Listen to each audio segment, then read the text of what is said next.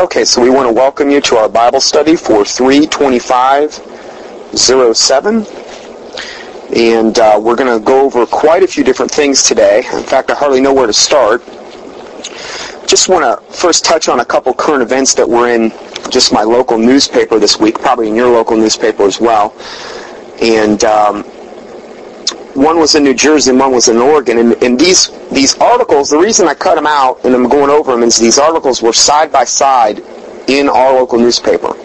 And one was in New Jersey, where the title was, in Mount Laurel, New Jersey, 219 gay couples apply to unite in the first month. And it says at least 219 gay couples applied to join in civil unions during the first month the legal institution was available in New Jersey. So in other words, now they've got civil unions available for gay couples and the legal benefits of marriage. And it's not just merely a title anymore. And, you know, the thing that I think about, and especially when our own government, it says it right here, the Supreme Court upheld this. So when you have a government upholding this in a country, basically making sodomy, putting the veneer on it that it's a legitimate thing, that it's a wonderful thing, that it's equal with a heterosexual marriage, and that's making a mockery of God's institution.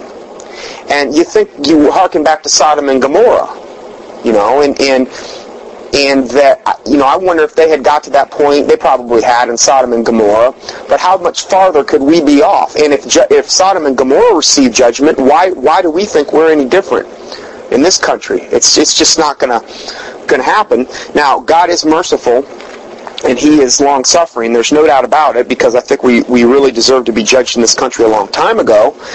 If you look at all that's going on with the abortion industry and the sodomy and these things, but it's pretty sobering. And then right next to it in Oregon, you have biology teacher fired over Bible references. So we got in one state, they're condoning gay marriage. The Supreme Court's upheld this. You've got all these gay people get married. And then in Oregon, you've got, it says that during his 8 days as a part-time high school biology teacher, Chris Hempelstein included biblical references and material he provided to students and gave a PowerPoint presentation that made links between evolution, Nazi Germany, and Planned Parenthood. Well, this is all true. It's like our educational system in this country is, don't confuse me with my facts, my mind's made up. That's basically how our educational system works with the major colleges and the high schools and the curriculum that our children are being brainwashed into. It's not right to speak truth. As the Bible says, truth has perished in the streets. And this man I'd like to shake this guy's hand. He made links between evolution, Nazi Germany, and Planned Parenthood. And we've done that here in this very Bible study. There's huge documentaries on this. It's not a point of subjective debate. These are facts. Hitler was absolutely steeped in the occult. One of his main people that influenced him was Charles Darwin, who formulated the asinine theory of evolution. And that had a lot to do with Nazi Germany justifying the Holocaust of millions and millions and millions of people, because they viewed the Jews as the lowest caste in society. They viewed them on the evolutionary scale a notch above apes. That's exactly how they viewed them. That's how they justified killing them, because they believed they were an inferior race that had to be eliminated. Okay? So see, when you get into that playing God thing, and you can look at other races and say, oh, they got to go. I mean, we're doing them a favor because the strong need to survive the Aryan. Well, that did happen. And that is a big reason that Planned Parenthood ended up starting, for that very reason. Margaret Sanger, I believe, was the one that started that, and she was about as reprobate of a person as you could ever possibly believe if you study her out. And Planned Parenthood is the reason that, you know, we've got, you know, over 40 million, or a big reason we've got over 40 million abortions since Roe versus Wade in America. And then you have all that innocent blood crying out from the land. And if Abel's blood cried out from the land when Cain killed him, and that was just one person, and he was a grown adult, what about 40 million plus babies Their little innocent blood for crying out from the land, they never even saw the light of day. They were killed in the womb. How much more of an abomination is that in God's eyes? When Jesus said it were better, in regard to little children, it says it were better if a millstone were hung about your neck and you be cast into the midst of the sea than for you to offend one of these little ones. How much more of an abomination is that in God's eyes on a little innocent baby who can't even protect himself? I can't even imagine. At least Abel was a grown man. So I think you've almost got a different dynamic taking place, child sacrifice being probably the highest abomination, I believe, in the Lord's eyes. I mean, you could say a lot about sodomy, but sodomy is typically, or homosexual behavior, is typically between two consenting males. Now, then you get into pedophilia, and then that's a whole other story. I don't know on God's scale how He views everything, but sin is sin, and these are some of the most grievous sins. I think we could all agree on that. So, but when this man did this, it says that was enough for this school board.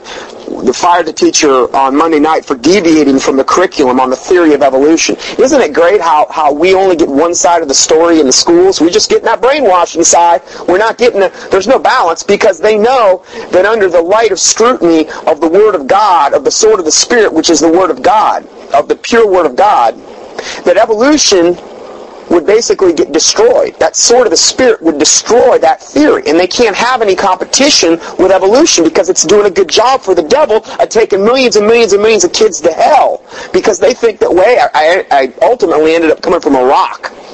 Because they say, oh, no, it's from an ape. Well, where did the ape come from? Well, how does it all really start out? Well, first you have the Big Bang. Okay? And then we have some primordial planet Earth where the rain rained down on the rocks for millions and millions of years and formed some primordial soup, and out of that primordial soup formed a two-cell amoeba, and that amoeba eventually sprouted gills, and then out of that gill fish or whatever eventually sprouted legs, came on land, became an amphibian, and then somehow it evolved into a monkey and an ape, and then somehow that came to us. Give me a break! Man! I can't, what an asinine theory. And it is a theory, that's all it is.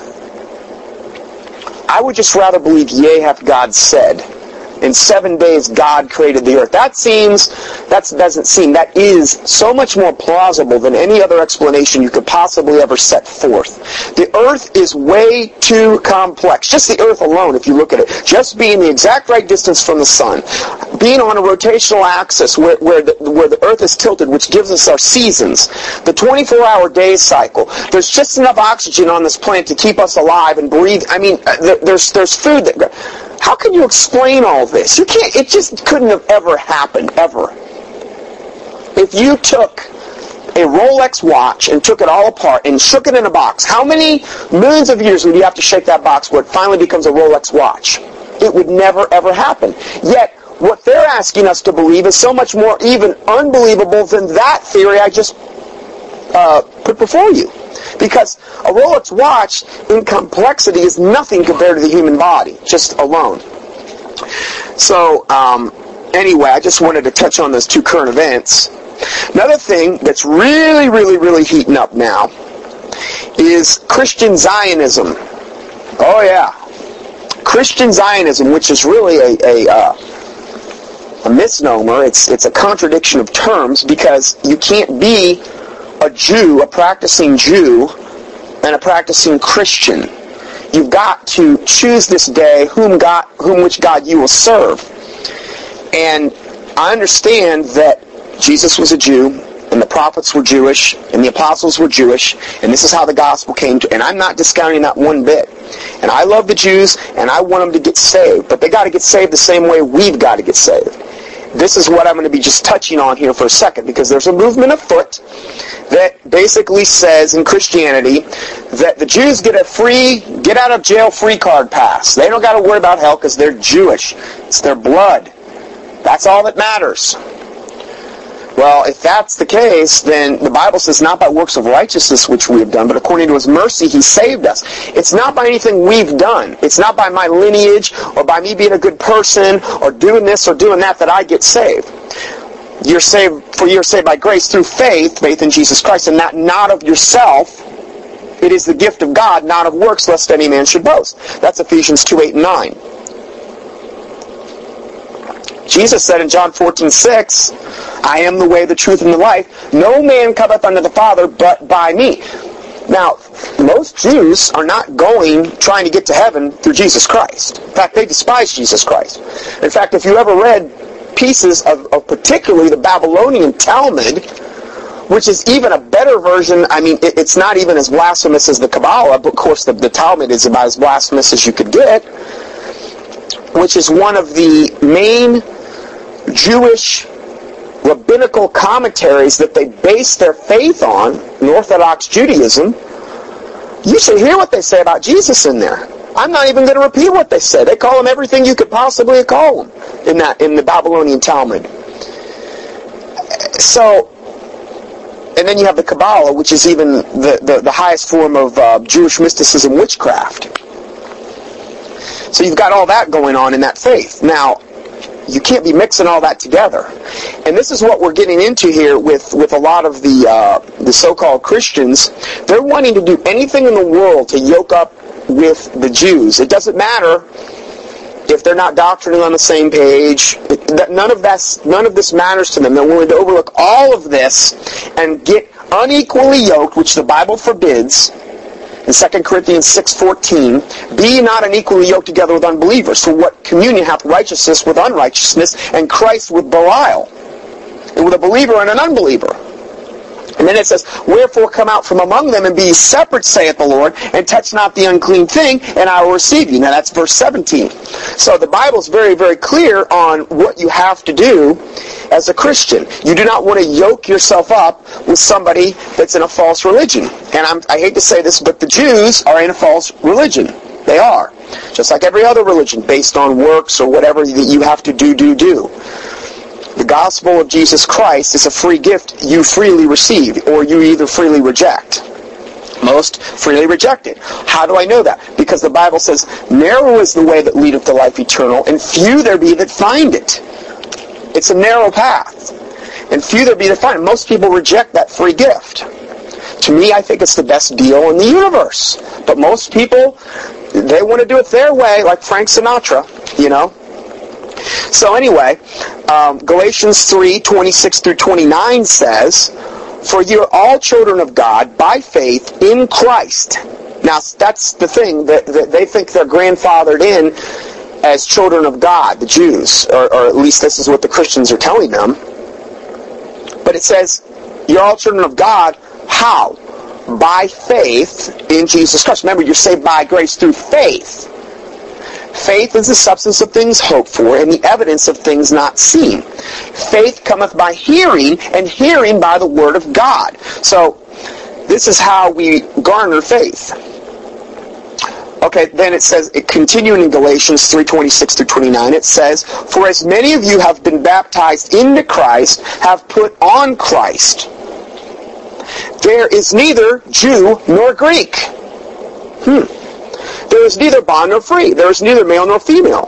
For you are all one in Jesus Christ. So it says in the Bible, in Galatians, in the New Testament, that there's neither Jew nor Greek. It says that. If you are baptized into the body of Christ, okay, if you are saved, if you are born again, saved Christian, you become part of the body of Christ.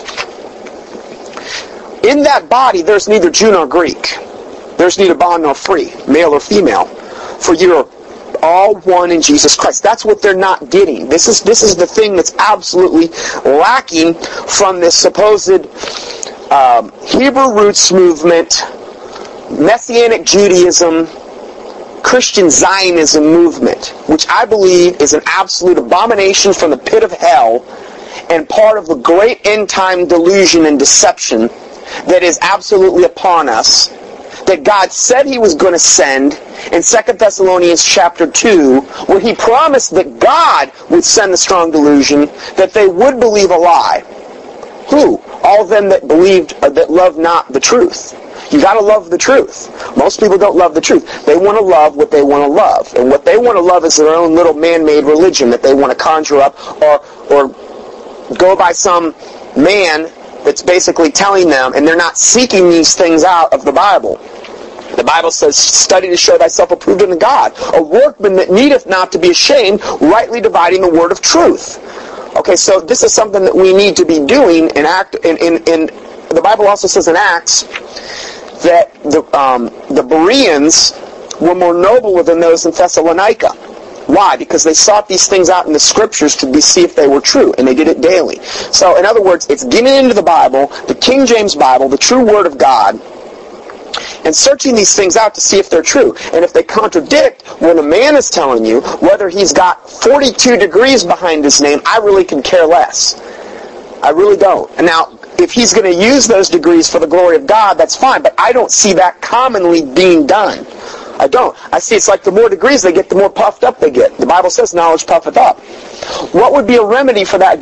For them getting puffed up? Humility. They need fear of the God, and they need humility. Now, if they had fear of God, the humility would come. It's a byproduct. That's why the Bible says the fear of God is the beginning of wisdom, understanding, knowledge. The angel of the Lord encampeth around about them that fear him.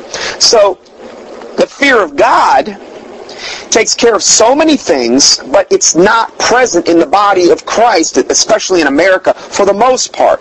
There's no fear of God. It's just the love of God. Oh, he's just, they refer to him as the big guy in the sky and this type of stuff, and he's my buddy and all. No, you need to have reverence and fear of God. And it's not happening. Therefore, because the Bible says the fear of God is the beginning of wisdom, and there's no fear of God, there's very little wisdom in the churches. True wisdom. Oh yes, they may have book knowledge, and a lot of that book knowledge is false. A lot of it goes against the Bible. Well, people say, well, how do you know what to believe? And all this? I just believe the Word of God. You have to stake your standards. You have to stake what you believe in on something. And with the way the doctrine of men and all these things change, and like the Bible says, blown about with every wind of doctrine.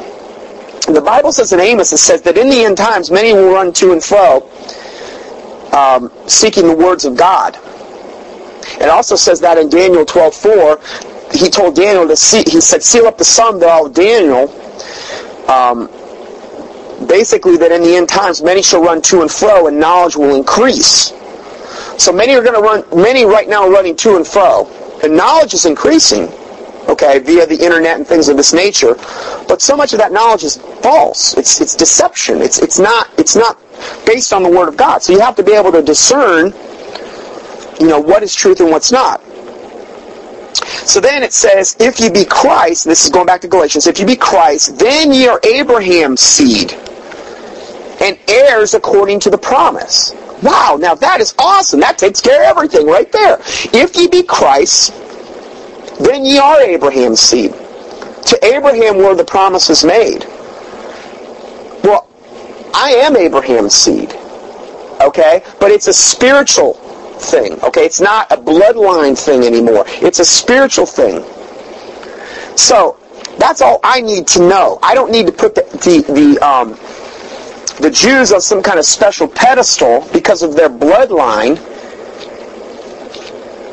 I don't have to do that. Because I know if I'm Christ, I am Abraham's seed, and heirs according to the promise. Period. That's what the Word of God says.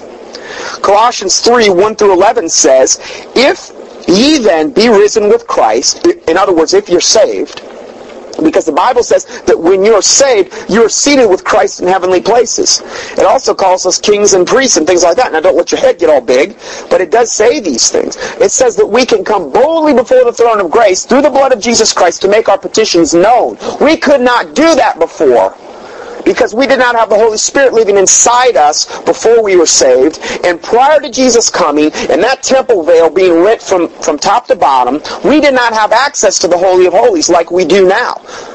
Because the Holy Spirit lives inside us. At that point, the Holy Spirit dwelt on the mercy seat of the Ark of the Covenant. When that temple was rent, the Holy Spirit, now it dwells in us. We are the temple of the Holy Ghost. That's why we don't need that Ark of the Covenant anymore. In order to do this. I kind of got off on a tangent there, but that is true.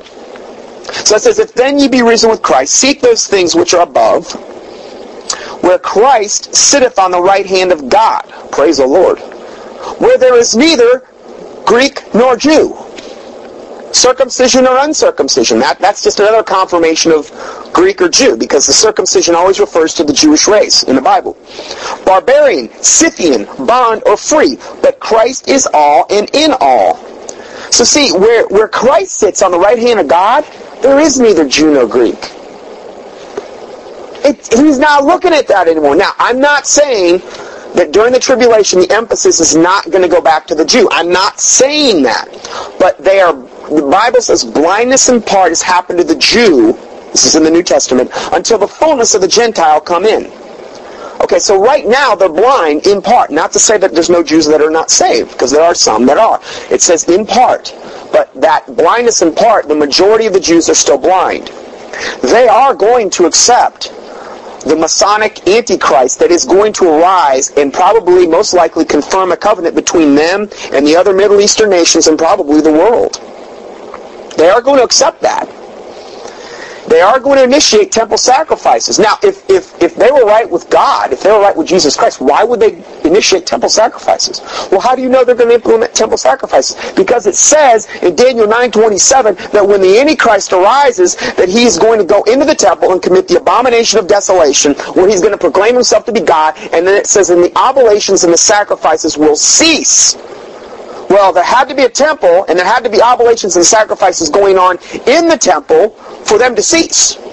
Had to happen. So, I know this is going to happen. Do you think that God would be pleased for us to build a temple and start sacrificing goats and sheep and things like that, and all the things they sacrifice? That's an abomination. That's saying as though the blood of Jesus Christ was not enough to atone for our sins. That's an abomination. What are you trying to do? You're trying to crucify the Son of God afresh, as the Bible says? So, Ephesians 2:8-9, we've already said that for by grace are ye saved through faith, and that not of yourselves, it is the gift of God, not of works, lest any man should boast. So, the other gospel of John Hagee. Okay, this is the other gospel of John Hagee. I said all that to say this. Careful evaluation of the teachings of John Hagee, pastor of the San Antonio-based Cornerstone Church, reveals false teaching and a defective view of a basic and essential issue regarding salvation and the gospel. Hagee preaches another way of salvation for the Jew, which is a direct violation of Paul's warnings in Galatians 1:6-9. Well, let's just go there real quick. Galatians 1, because I would rather the Word of God speak than me. I mean, we can expound on it, but let's just see clearly what the Scripture states. But see, people in these movements are not reading their Bibles. Or they're not reading them properly. They're not reading the right version. Galatians 1:6-9. Galatians 1:6-9 says, I marvel that ye be so soon removed from him that called you unto the grace of Christ unto another gospel. See, this is a grace that we've been given. It's a grace. Getting saved through Jesus Christ is a gracious thing for God to do to us. Don't you agree? I mean, it's a free gift. You freely receive or you freely reject. I can't really imagine a better deal. As far as, okay, what are my alternatives? You know, burning in hell and then being cast in the lake of fire at the Great White Throne Judgment, or life in heaven. Now, granted, there's the judgment seat of Christ. That's a whole other story there. But there's no comparison between the two. Okay? And this is why he says, I marvel. Now, this is Paul to the Galatian church, that you're so soon removed from him that's called on you into the grace of Christ unto another gospel. Now, if anybody's out there doubting what I'm saying, just really, what I would challenge you to do is read the book of Galatians thoroughly. King James Version, read it thoroughly. And if you need to read it more than once, read it more, highlight it. Do whatever you've got to do. That book, if you could come and read the book of Galatians, just the book of Galatians alone. Now, you could go to a lot of other places in the Bible, in Romans and in Hebrews and a lot of other places, and still think that the Jewish religion is the way to go, and that you're going to get saved by works, then you're really in delusion, because it's so clearly laid out. I don't understand how people can get into the whole Messianic Judaism, Hebrew roots movement, Christian Zionism thing, and stay in it unless they're just totally not reading the Bible, read the wrong Bible. But see, what they do, oh, well, that Bible you're reading is really not the Word of God. You need a Hebrew Bible. You need the Jerusalem Bible or whatever. And you know something, even then, it's the only thing you really need to go by is the Torah. Well, if all I had to go by is the Torah, I'd be damned to go to hell. I'm sorry. I would be. Because although Jesus Christ is implied in the Torah, He had not come to the earth and died for our sins at this point. How would we get saved? Am I going to go back to the sacrificial system? That's all I'd have to go by. I'd have to go back to the Levitical law. Yeah, I would be doing that if all I had to go by is the Torah. But see, this is why the devil has done this. He sought to basically cut out large chunks, throw doubt on other parts of particularly the whole New Testament, so that we don't even look at it or go by, the guys that really know the real deal are the old-time rabbis. No, they're not. They're men just like anyone else. And if you read the Babylonian Talmud, I think it's the Jerusalem Talmud, the Kabbalah, those are some of the most blasphemous books you'll ever lay eyes on. What they would say about Jesus Christ. It's witchcraft, is what it is. It's witchcraft. It's what they base so much of what they do off, and they actually view the Talmud as a higher authority than the Scriptures. Did you know that? They do. They view the Talmud, the rabbinical commentary. That's all the Talmud is rabbinical commentaries. Well, how did we get the Talmud? Well, after they crucified Jesus, and Jesus predicted not one stone would be left on another in Jerusalem, they had to flee. They had to go. Where did they go? They went back to Babylon. Do you know that? The Jews, the religious Pharisees and Sadducees fled back to Babylon. Well, why would they go there? Well, that's where they came out of, isn't it? Remember when Nebuchadnezzar took them into captivity a long time ago? Well, that's where they went back to, because that's where they picked up a lot of their false religion. Don't think it didn't affect them. You cannot be in a society like that and not have it affect you. I mean, unless you're going to be like Daniel and basically cordon yourself off and not be unequally yoked. He was one of the few that did it, obviously. Shadrach, Meshach, and Abednego, those guys. But so this is where they went back to, and this is where the Babylonian Talmud was written. So anyway, that's a whole other study. But if we look at this, it says then, getting back to this, I marvel that ye be so soon removed, and this is Galatians 1, verse 6, so soon removed from him that called you into the grace of Christ unto another gospel. See, if you think about it, that's all what all other religions are. They're offering some other gospel. They're offering some other supposed good news. It's not good news. It's false good news. Because that's what the gospel means, good news. Verse 7, which is not another. Because it's not. It's a counterfeit. But there be some that trouble you, that would pervert the gospel of Christ. Well, that's what we're getting with Christian Zionism, with the Hebrew roots movement, with Messianic Judaism. We're getting a perversion of the gospel of Christ. Because it's not the gospel. It's something different. But though we, or an angel from heaven, preach any other gospel unto you than that which we have preached unto you, let him be accursed. Oh, you can't curse people. The Bible says, let him be accursed. I'm not saying go around cursing people. I'm saying the Bible says, if somebody's preaching a gospel that's contrary to the gospel of Jesus Christ, then it says, let him be accursed. Do you know how many people are walking around accursed? Because the Bible says, let him be accursed. What if you're in the Hebrew roots movement? Are you putting yourself under a curse? You're going by another gospel. You're promoting another gospel. You're living another gospel. Well, I'm not preaching it. Well, what are you living your life by? Is that what you're basing your belief system off? It's an abomination in the sight of God, is what it is. You can't really get much higher of a condemnation than the Word of God saying, let him be accursed. That's pretty bad. And then he says it again in verse 9. As we have said before, so say I now again, if any man preach any other gospel unto you that ye have received, let him be accursed. Wow. I mean, that's pretty amazing. Then it says in verse 10, for do I now persuade men or God? Or do I seek to please men? See, that's the problem. People have this fear of man. They want to please men. But they don't want to really please God. So their life ends up being lived in some type of false religion, which is more pleasing and palatable to men. Who cares about men? I mean, I want them to go to heaven and everything, but you can't live your life to please men. There's no way you're going to do it. I mean, the gospel of Jesus Christ is offensive. The Bible says it's offensive to them that are perishing. And it's foolishness to them. Well, how do they get saved? They have to get saved through the wooing of the Holy Spirit. The Holy Spirit has to do the work. You can't save somebody. The Holy Spirit has to do the work. And that's why it's important to pray and these types of things, because you can't, the Bible says, Jesus said that I am the vine and you are the branches, and without me you can do nothing.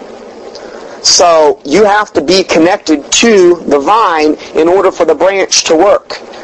And the branch can work, the Holy Spirit can work through that branch, but you got to be connected to the vine. You got to be saved. It says, and then it goes on to say, for if I yet pleased men, I should not be the servant of Christ. Well, the Bible says, he that is highly esteemed among men is an abomination in the sight of God. That's, Jesus said that, I believe, in the Gospels. So, it says, if I try to please men, I should not be the servant of Christ. How much of an indictment is that on most preachers? I'm not saying everyone, I'm saying most. The typical preacher in America. What's their motivation? To please men. Why? Well, so they're not hated, but what's one of the big reasons? Money. Well, prestige. Look at me. Oh, he's just such a wonderful pastor. He doesn't preach on hell. He wouldn't do that. He doesn't preach against, he doesn't mark them which cause division and offenses contrary to the doctrine which you have learned and avoid them. He doesn't do any of that. Oh no. He doesn't. He wouldn't want to offend anybody. He doesn't call a wolf in sheep's clothing a wolf in sheep's clothing. He just kind of ignores that. You know, we wouldn't want to offend anybody. We wouldn't want to judge, because the Bible says, "Judge not, lest ye be judged." Well, yeah, but the Bible also says, "He who is spiritual judgeth all things," and it does say to mark them. And Paul did mark them. Paul said, Alexander the coppersmith did me much evil. The Lord will reward him according to his works. He also said, Hymenaeus and Demas have forsaken me for this present day world. He says, the Cretans are always liars and slow bellies. Wherefore rebuke them sharply, that they may be found sound in the faith. Those are three different areas Paul marked. And what are you going to say about Paul? Oh, well, he wasn't a man of God? Show me anybody who suffered more for the cross of Christ, saved Jesus Christ, than Paul. I mean, my word, that guy was, he paid a serious price and ultimately ended up being martyred. How could you judge a person if you haven't even walked in their shoes? And I mean, who's walked in Paul's shoes? So, there's just a lot to look at here that, that's just not being really preached in the churches anymore. And I'm just going to see if there's and then verse 11 says, but I certify you, brethren, that the gospel which was preached of me is not after man. See, all these other doctrines are man-made that we're getting into here. If people would really check their Bible out and know their Bible, they would understand that it's a gospel of man. Well, how could they know that? Well, because if you compare what anyone is telling you to the Bible and it doesn't line up, then it's a gospel of man. Okay? It's real easy. It's black and white.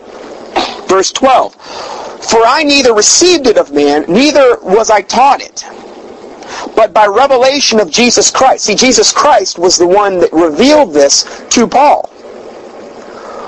Verse 13, for you have heard of my conversation in the time past of the Jews' religion. Now, where will religion get you most of the time? To hell. Religion is the number one reason that most people end up going to hell, because most people believe in some religion, but it's some false religion. So anyway, I'm going to stop there because I think we've made a point on that. And I'm just going to continue with this other gospel of John Hagee. We're going to go back to this article. It says, this theological concept of where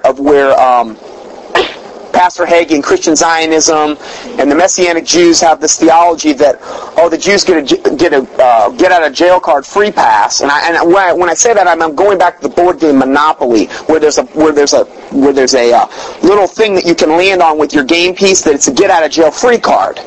Okay, that's what they believe the Jews have about heaven, or hell. They get out of a hell free card pass because they're Jews, and that's their lineage, and that's their birthright, and they deserve it. And they can live like the devil, and they can do whatever they want to do, and they can reject Jesus Christ and say all kind of blasphemous things, but they still get to go to heaven. Give me a break! If that's true, then the gospel of God is of none effect, because then God is not impartial anymore. The Bible says God is no respecter of persons. Well, if that were the case, He would be a respecter of persons, and God is not a liar. He cannot lie. In fact, the Bible says, let God be true and every man a liar.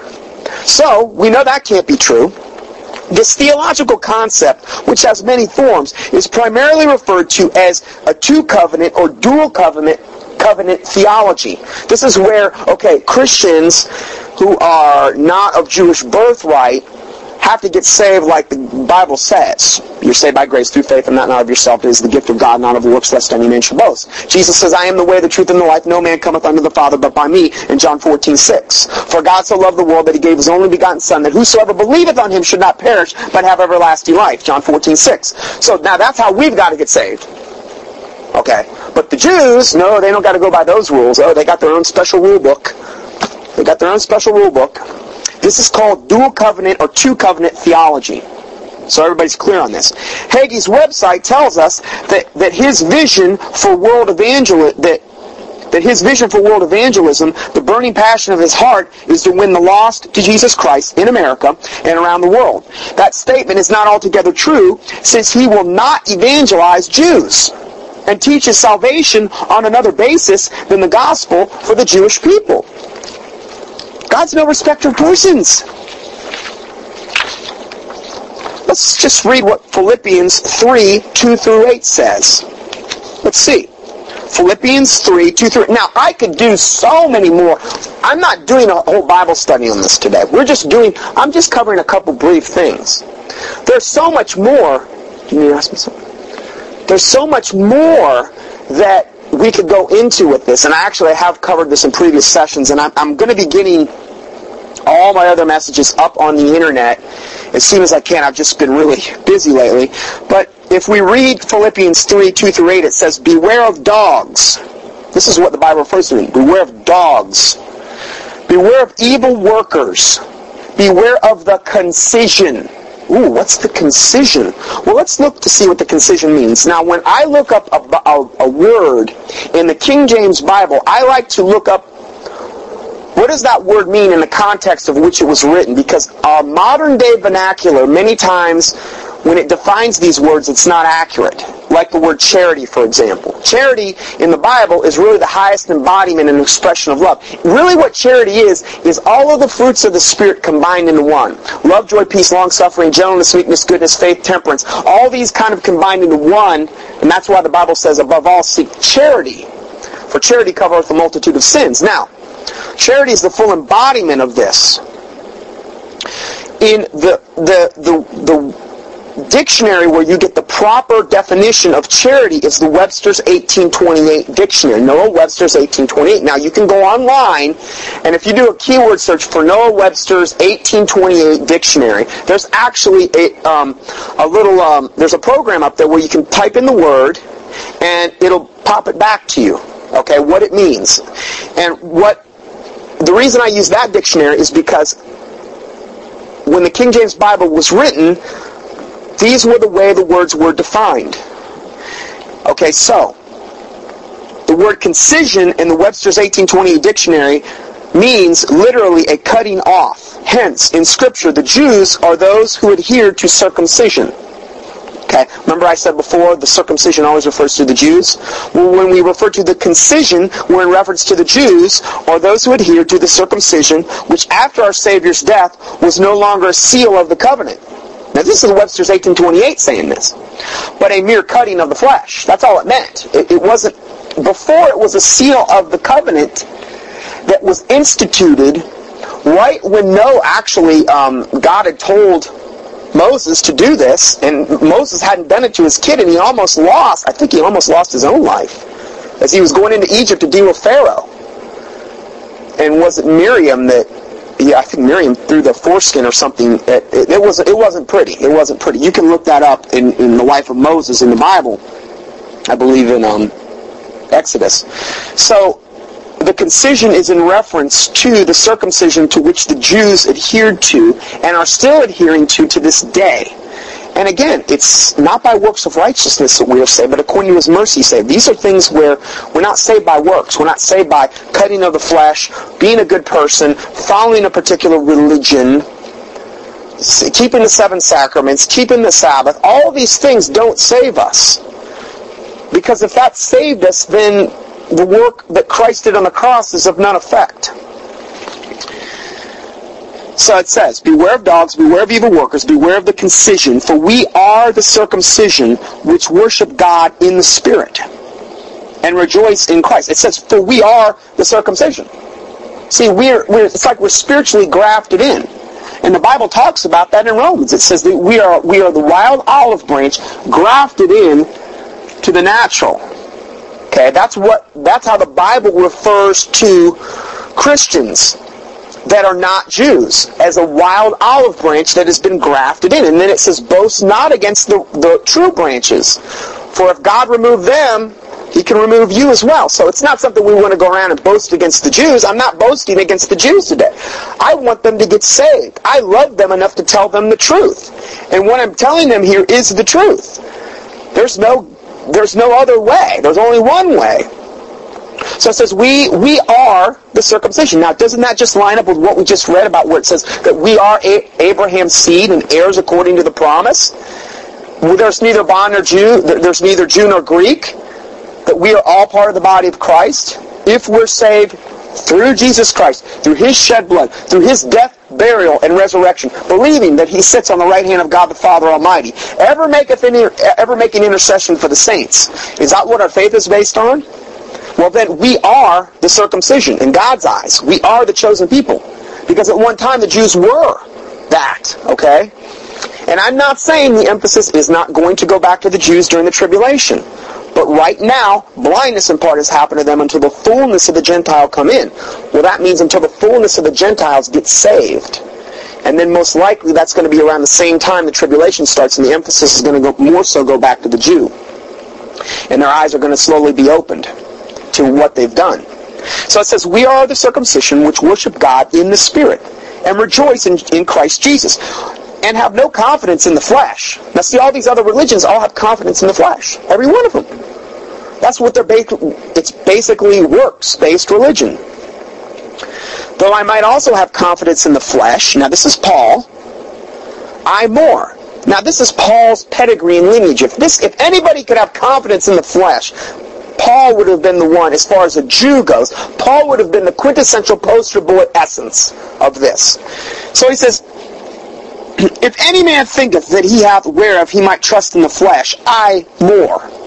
Circumcised the 8th day, of the stock of Israel, of the tribe of Benjamin, an Hebrew of Hebrews, as touching the law, a Pharisee, concerning zeal, persecuting the church, touching the righteousness which is in the law, blameless. But what things were gained to me, those I counted lost for Christ. See, all these things that he had supposedly gained, he counted them as loss for Christ. Yea, doubtless, and I count all things but loss for the excellency of the knowledge of Christ Jesus my Lord, for whom I have suffered the loss of all things. He lost everything, basically, as a result of following Jesus Christ. Which actually is, we have to be, really is a potential requirement of following Christ, forsaking all.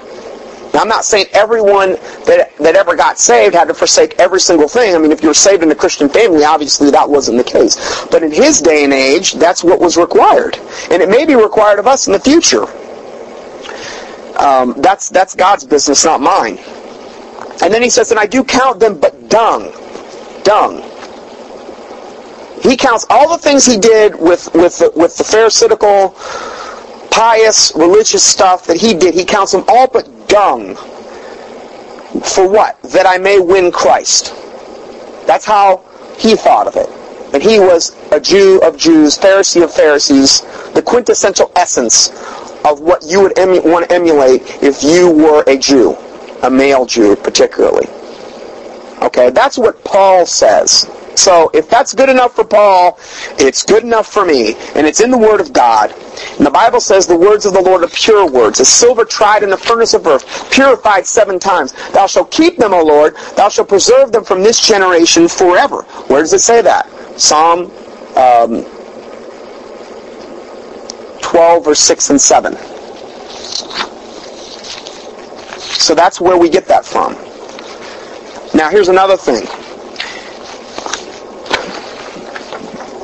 Another article I've read this week. The reason I'm emphasizing this so much is because this is so much working into the current events we're going into right now. Listen to this.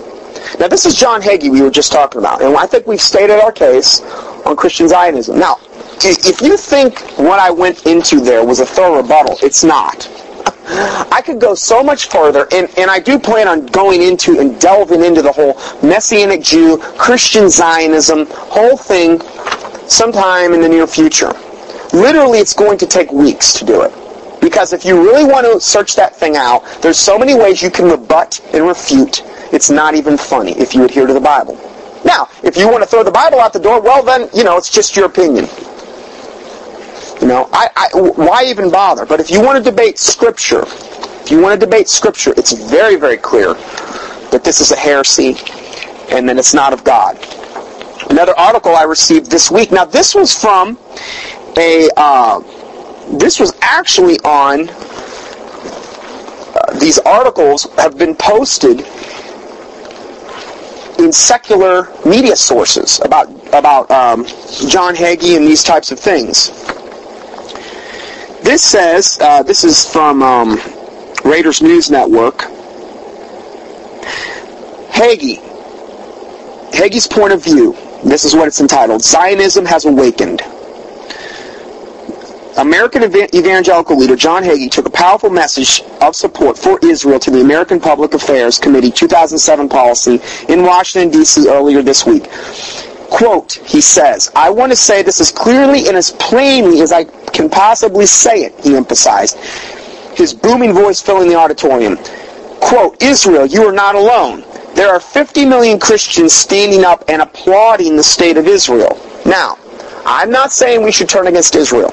And I'm not saying that. Okay, so don't get me wrong on this.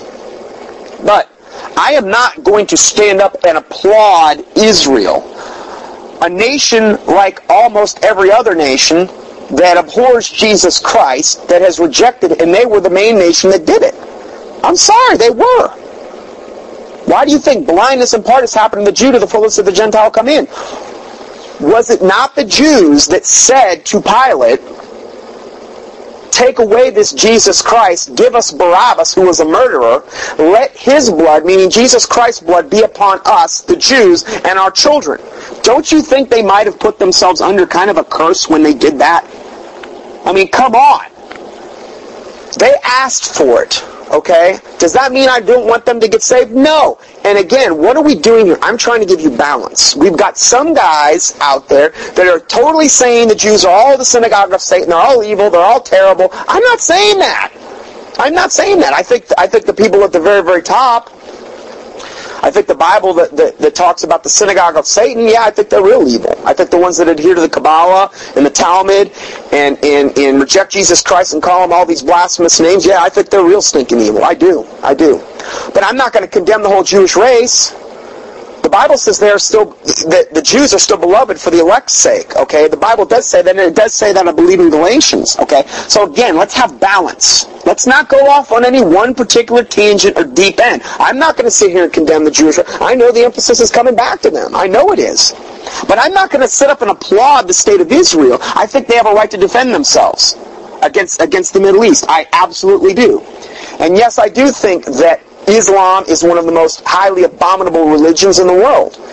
And I think that if the Islamics have serious rebuttal from the Israelis, I think they deserve whatever they're getting, because, you know something, all I see is Israel, this little tiny sliver of land, and the Islamic people over there wanting more and more and more and more of it. And the Islamic people have clearly stated, Yasser Arafat stated this, the Quran states this clearly, that they are to slay the infidel, that the only solution for Islam is total eradication of the Jews. So, don't get me wrong about this, because I don't want people up on the internet to be saying, oh, I'm against the Jews and all this other stuff. We need a balance, is my point. We need to do everything in light and in balance with Scripture.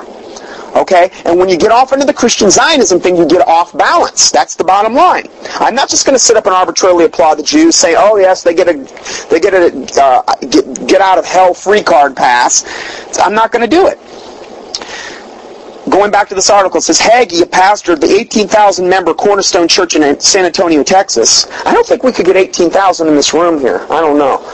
Now, I do got my plexiglass kind of pulpit clipboard, so I'm kind of on my way a little bit, but I don't have the globe like Smiley Joel Olston has yet in my tithing kiosks. But we're working on it. We're getting more progressive. I got the Christian rock band ordered for next week, Doug. So just so you know. Anyway, you could be the lead drummer. Yeah, we could have the drums in here too. Anyway, little humor there. So he's the founder. John Hagee's the founder of a newly formed national organization. I signed you up for this, Doug. Christians United for Israel. Repeatedly triggered standing ovations from the crowd. He says, Hagee says, it's a new day in America, he cried. The sleeping giant of Christian Zionism has been awakened. Millions of Christians across America consider the Jewish people the apple of God's eye. The chosen people, a cherished people. End of quote. Doesn't that just fly in the face of all those Bible verses I just read out of the Bible? I don't care what John Hagee says. The Bible says that there is neither Jew nor Greek in God's eyes if you are saved. And that you are of Abraham's seed and heirs according to the promise if you are saved. The Bible's very clear on that there is neither circumcision nor uncircumcision, and that you're saved by grace through faith, and that not of yourselves. It is the gift of God, not of works, lest any man should boast. So, the Jewish people, the apple of God's eye, yes, it does say that they are beloved for the elect's sake, but they're still blind, and they still got to get saved the same way we do. The chosen people, you know who the chosen people are? The people that get saved. That's who the chosen people are, according to the Bible. Does that mean the emphasis is not going back to them during the tribulation? No, I'm not saying that. I do believe the emphasis is going back. But again, there's no balance here. And you know, these same people that are applauding the Jews and also are probably going to accept the Masonic Antichrist as well. Because they're going to follow the Jews. Whatever the Jews do, it's fine with me. Do you know Jerusalem is one of the most wicked places on the planet? As far as the perversion and stuff that goes on in that town. Do you know that Tel Aviv right now is the gay capital of the world? That they have their annual Jewish Gay Day worldwide parade in Jerusalem. They've been trying to have it. God's blocked it, I believe, the last 2 years. It's an abomination. They have it there in Jerusalem, in Tel Aviv, and these things. So, sin is sin. Sodom and Gomorrah. And then he goes on to say, these Christians standing with Americans, 5 million Jews on behalf of Israel, had a powerful potential to shape the future and were a match made in heaven. Well, the Bible says to be ye not unequally yoked together with who? With unbelievers. It doesn't say be ye yoked together unequally, be ye not unequally yoked together with unbelievers, except the Jews. It doesn't say that. The Bible is black and white. Okay? So, anyway, I wanted to touch on that this week because I think it's important. It's one of the big time strong delusions that's coming. And what Hagee's doing, here's what Hagee's doing. Hagee's basically pressuring, I think it's all by design, he's putting a lot of pressure on Bush to nuke Iran. Do you realize that? Hagee is one of the biggest proponents right now saying, we've got to nuke them, we've got to nuke them. In fact, I thought I had that in here. I wanted to go over that. But maybe I forgot that. But he's been putting all this pressure on George W. to nuke Iran and to do all these things. And the thing that I thought when I read that is that, where's our faith at? We've got to go around nuking people? Who did Jesus Christ ever tell to nuke or destroy? Where's our faith at? Hagee's saying right now, and this has been in the mainstream press, I mean, the quotes are there to prove it. He's saying that we have to nuke Iran preemptively or they're going to wipe us out. The Bible says the fear of man bringeth a snare. What is he fearing? Is he fearing God or is he fearing man? He's fearing man. Well, they're going to wipe us out. What is that? That's fear of man. That's not fear of God. There's no waiting on God. Where's the biblical mandate in the New Testament through Jesus Christ or through any of the apostles that we should be going around killing people? I'm sorry. I mean, I don't see it. We're supposed to preemptively nuke people? And he's got so many millions of Christians believing him and following him. Hey, it feels right, man. It tickles the flesh. Yeah. It's an abomination in the sight of God. I'm telling you, don't fall for it. Don't fall for it.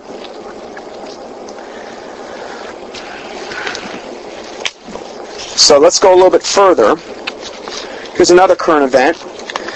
This was entitled Luciferian Transmutation, Preparing All the People for the Antichrist and His Mark. Over 500 hospitals are now going to start implanting chips in their patients. You simply cannot get more of a mark of the beast. End of the age sign in this one. This was a news brief. This was from PRN Newswire. These are secular news sources. This isn't something that has a Christian bias.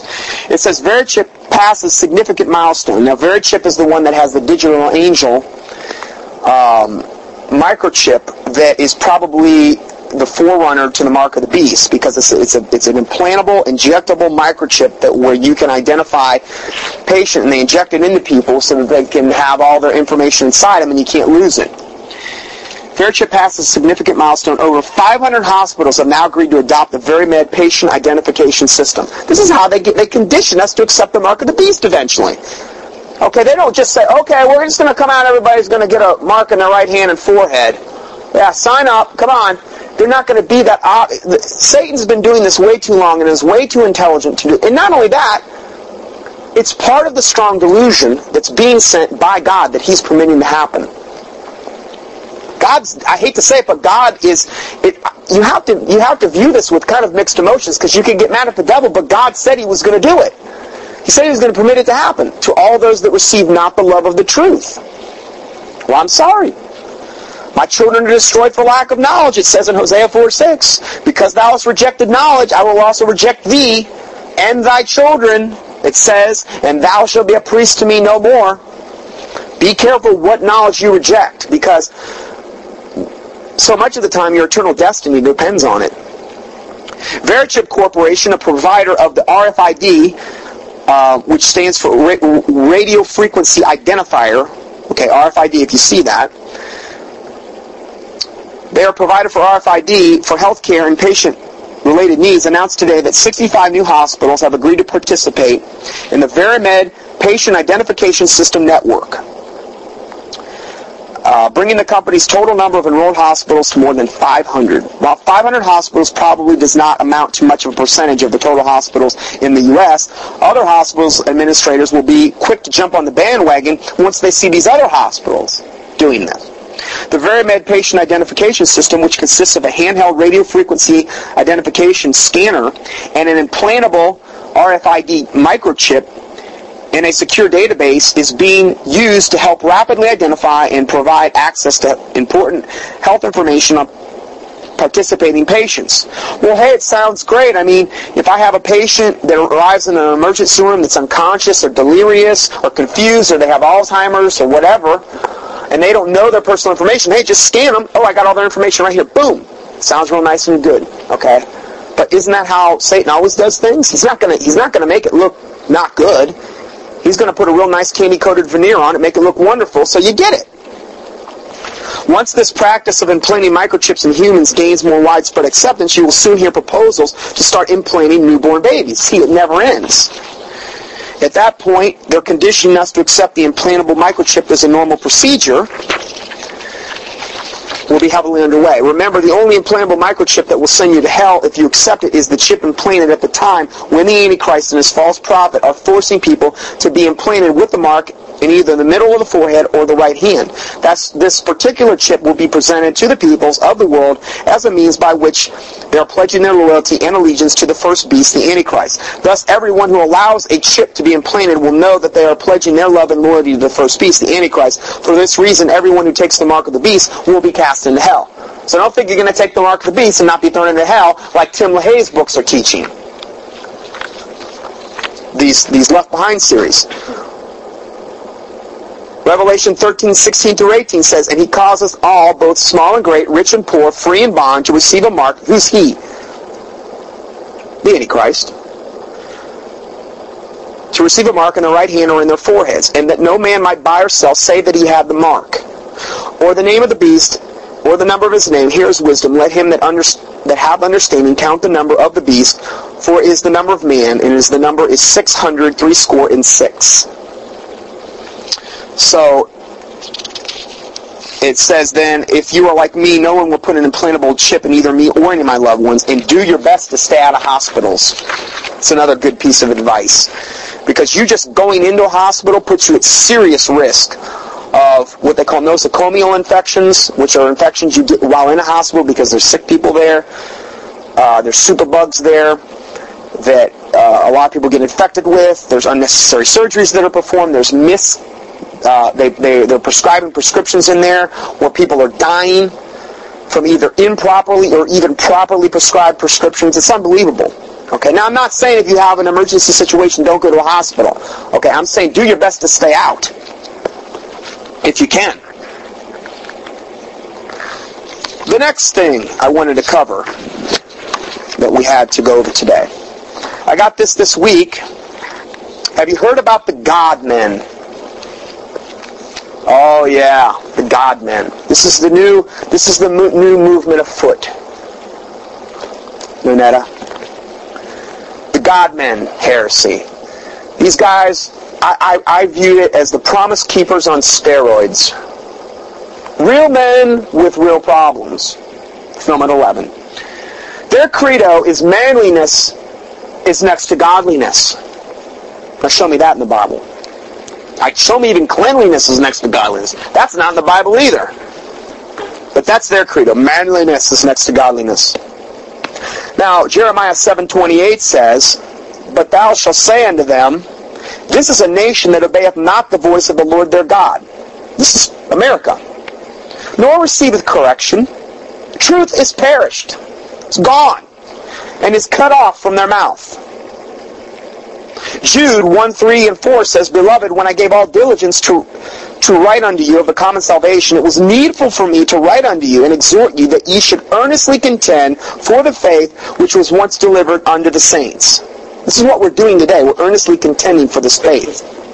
"For there are certain men crept in unawares, who were before of old ordained to this condemnation." They were ordained to this. "Ungodly men, turning the grace of our Lord God into lasciviousness," which would be like worldliness, lustfulness, which is what this God-man heresy is all about, "and denying the only Lord God and our Lord Jesus Christ." Now, if you want, anyone listening to this broadcast, you email me. My email address is on this website that you're listening to. It's Dr. Johnson, DrJohnson at the letter I, the letter X, .netcom,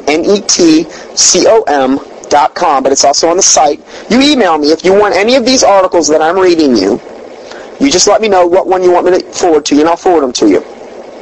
Because you can go up to Newsweek. This is Newsweek. Now, the secular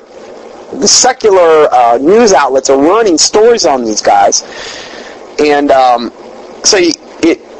they're just documenting what's going on. Now, I would say they're not even being really biased. I think they're doing a good job of actually documenting what's going on here. You can go up to this Newsweek site and you can download the video clip from one of their main songs they play at these God-men meeting. One of their main songs, I would say, this is maybe the keystone song of their whole credo, is "Testosterone High." Yeah. I went up and I played this for Doug and Lisa the other night on the thing, and I couldn't... It's one of the worst abominations I've ever witnessed. It's a music video, and they've got 3 guys up there playing... Okay, so... anyway, this music video, it has, in the background, it has 3 or 4 big... I mean, I'm talking 12... They're about 12 feet tall and 12 feet wide screens. I mean, what I'm trying to say is, like, you know how you could have curtains in the background? It's not curtains. It's like 4 TVs. And they're all showing, I don't know if they're all showing the same picture. I'm trying to remember or not, because the screen was very little. I was watching this off on the internet. And it has all these, they're playing these lead guitars, and it sounds like some hard rock concert. And they're talking about testosterone high and how, God gave us our testosterone as men, and we're macho men, and we don't want no girly stuff and all this other stuff. And it shows all these real violent things going on in the background, like in fact, they described some of these. I remember one guy he was a football player. He was getting hit, and he just had his head taken off just about on the football field. All these real violent things in the background going on. Okay, because this is manly. We need a manly church. We're sick of these churches where you go in and they have the flowers and everything's real nice and pretty. No, this is a manly church we need now. So it says in this article, it says manliness is next to godliness. And this was in the LA Times. This is another article that was run. The one was Newsweek. This was LA Times. And it says, and this is in Nashville, strobe lights, this is just... You're not going to believe this. This is just when I think it can't get any worse, it just gets worse. Strobe lights pulse, and the air vibrates to a killer rock beat. Giant screens show mayhem and grossed out pranks. They do that. I guess it's not a cuss word. Well, jackass. It's a name for a donkey, but it's kind of borderline. But what a donkey, they have these videos out now where they go around and they do all these pranks, and I guess they're in the movie theaters and all these other things, and they're beyond vile, repulsive, and perverted, these pranks they're doing. And it's all guys doing it, and a lot of it smacks of homosexuality and sexual perversion and all these things, and they have whole movies they are making. And that's what it was entitled. And they're playing these clips from these grossed out male pranks that they're doing in the background of this testosterone high video, and probably the other ones they're doing. They're showing mayhem, car crashes, some guy getting sucker punched. They're showing street brawls in a church. It's supposedly this thing. And then a flabby and naked rear end sealed with duct tape. That's what they're showing in the background of this supposed God-men church movement. And then Brad Stein, a supposed Christian comedian, runs on stage in ripped blue jeans, his shirt untucked, his long shaggy hair, which is totally unbiblical. He's a stand-up comic by trade, but here today he's an evangelist on a mission to build up a new Christian man, one profanity at a time. That's how they're building him up now, Nonetta. One profanity at a time.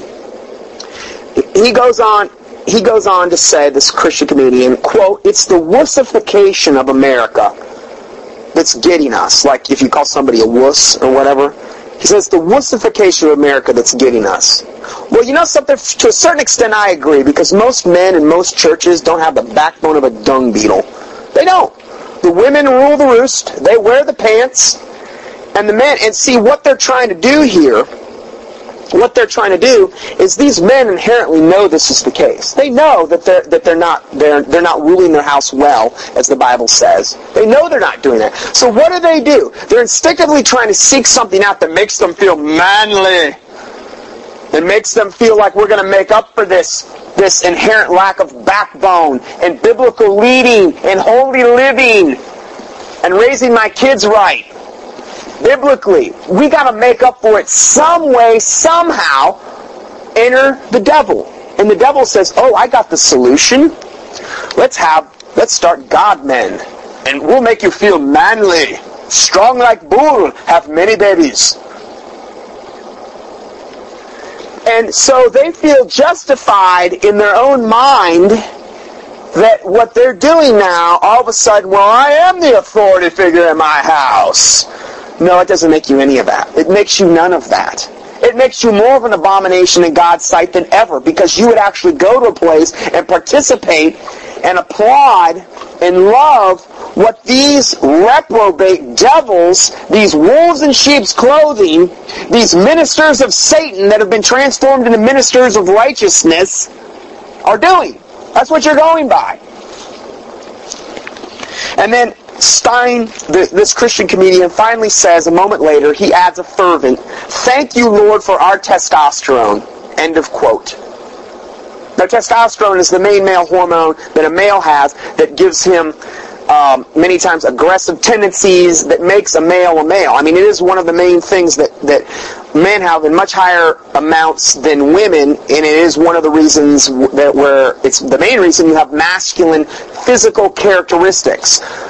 Facial hair, muscles, things like that. And then, going back to Newsweek, their article was entitled, quote, "Real Men Talk About God. A new Christian movement lets guys be guys." This was on MSNBC.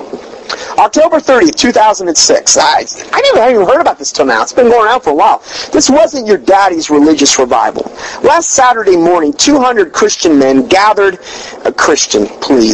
men gathered in a downtown warehouse in Nashville. A warehouse would be appropriate where you would want to have this. You know, this reminds me of something that should take place in a warehouse. In Nashville, for a day-long spiritual extravaganza. Inside, strobe lights flashed, and the tracks by, evidently, the rock band The Killers, that's the name of the rock band, thumped from the speakers stacked on either side of the stage. 4 large video screens showed clips of karate fights, car chases, quote, jackass-style stunts. When the music lowered and Christian comedian Brad Stein appeared with his rat-a-tat-tat delivery and aggressive style, Stein quickly ripped the crowd into a chorus of amens. Oh, isn't that special? Let's put a Christian veneer on this abomination. That makes everything all right, I guess, evidently. Quote, "A lot of guys out there wouldn't have the BALLS to be here," he shouted. So, that's what he said. They wouldn't have that to be here, he shouted. "Are you ready to be a man?" he says. "Are you ready to kick ASS? Do you stinking believe this?" And then he says, "Are you ready to grab your sword and say, quote, okay, family, I'm going to lead you. Buckle up, this is God, man," end of quote. How much farther could God's judgment be off if this is taking place on our soil in America? God truly is long-suffering and merciful. That's all I can say. All I can think is that for the sake of the elect, He's sparing judgment, or He's kept it back. Because I can't even imagine. I mean, see, God knows everything. He's omniscient. He's all-knowing. He's omnipotent. He knows all of this stuff and way more, because we're just going on the surface of what's going on. He knows all the stuff that's going on even behind the scenes. He knows all this stuff, and He's still holding back. He is all merciful. Praise the Lord Jesus Christ, because we are in such need of judgment in this country. It's not even funny. The event was the first of what Stein and other organizers hope will be a series of testosterone-fueled Christian men's gathering across the country. Their purpose, to reassert masculinity within a church structure that they say has been weakened by feminization. Well, you know, yeah, it has been weakened by feminization, but that's because the men have totally, willingly relinquished their male headship to the women. Because if you let a woman rule over you, she will do it. Guaranteed. I should say that in Genesis. I'm just going to see if I can find this real quick.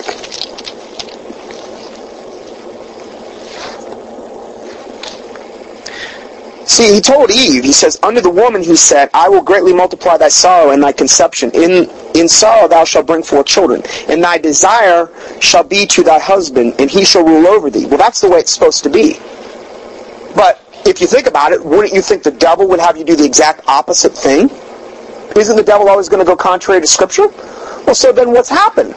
Well, because the men don't have any backbone, any real biblical backbone. They're not going by the Bible. They're going by every wind of doctrine or whatever feels right.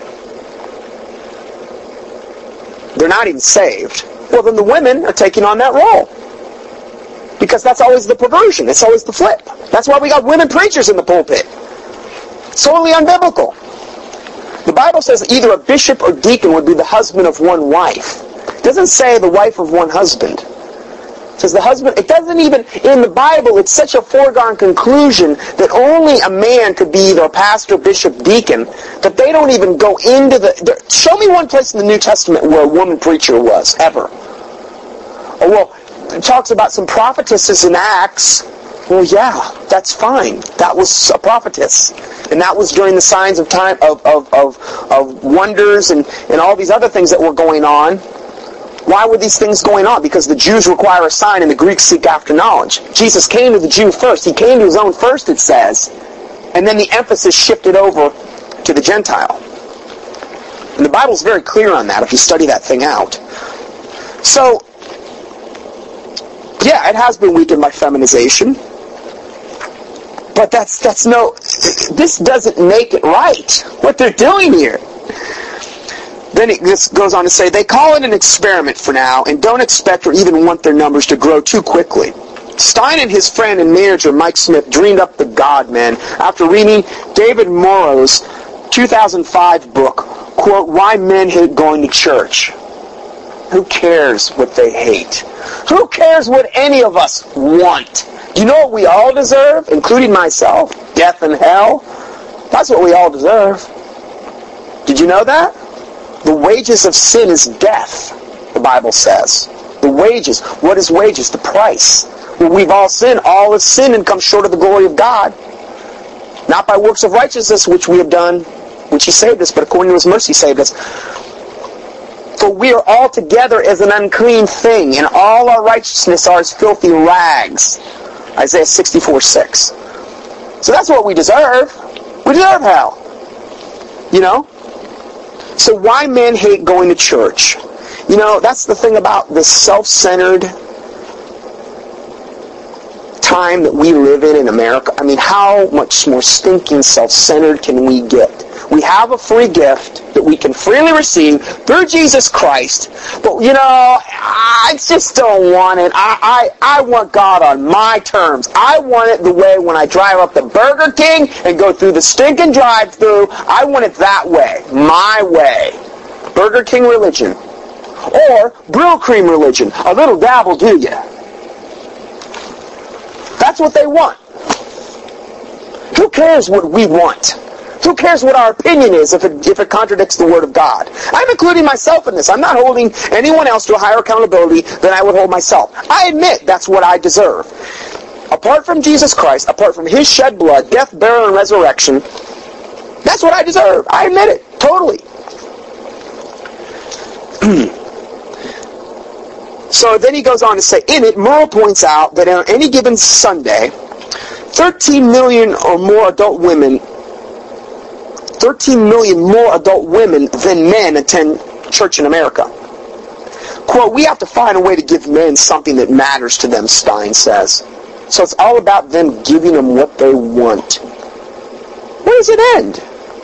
Where does it end? Are they going to have brothels in the church? Giving them what they want? Why don't we have prostitutes? Why don't we just go... It's coming back to it. I guarantee you it probably is. Why don't we have temple prostitutes in church? Isn't that what they were before? Wasn't that an excuse for them to look religious? Well, I'm going to go purify myself with a temple prostitute. Therefore, I have my religious veneer, and I can have my cake and eat it too. We're going back to it. Guaranteed. One way is to create a worship space where guys can be guys. In most churches, you'll see flowers and ferns at the front, says Stein. That's saying this is a place that a woman has composed. So God-men sought to create a place where men could admit to the flaws without being judged bad Christians and be unapologetically male. Unapologetically. Oh, I don't got to apologize for nothing. I am who I am, and God created me this way. I can act any way I want to act. Isn't that what they're saying? This includes plenty of rock and roll, which where we get the word rock and roll is from when it was first came on the scene. That was a sexual connotation to a car rocking back and forth, because rock and roll puts you in that sexual mindset where fornication tends to happen. That's where we get the origination of the word rock and roll. I'm not making that up. The people that invented the word said that's what it means. Do a keyword search on the internet, you'll find it out.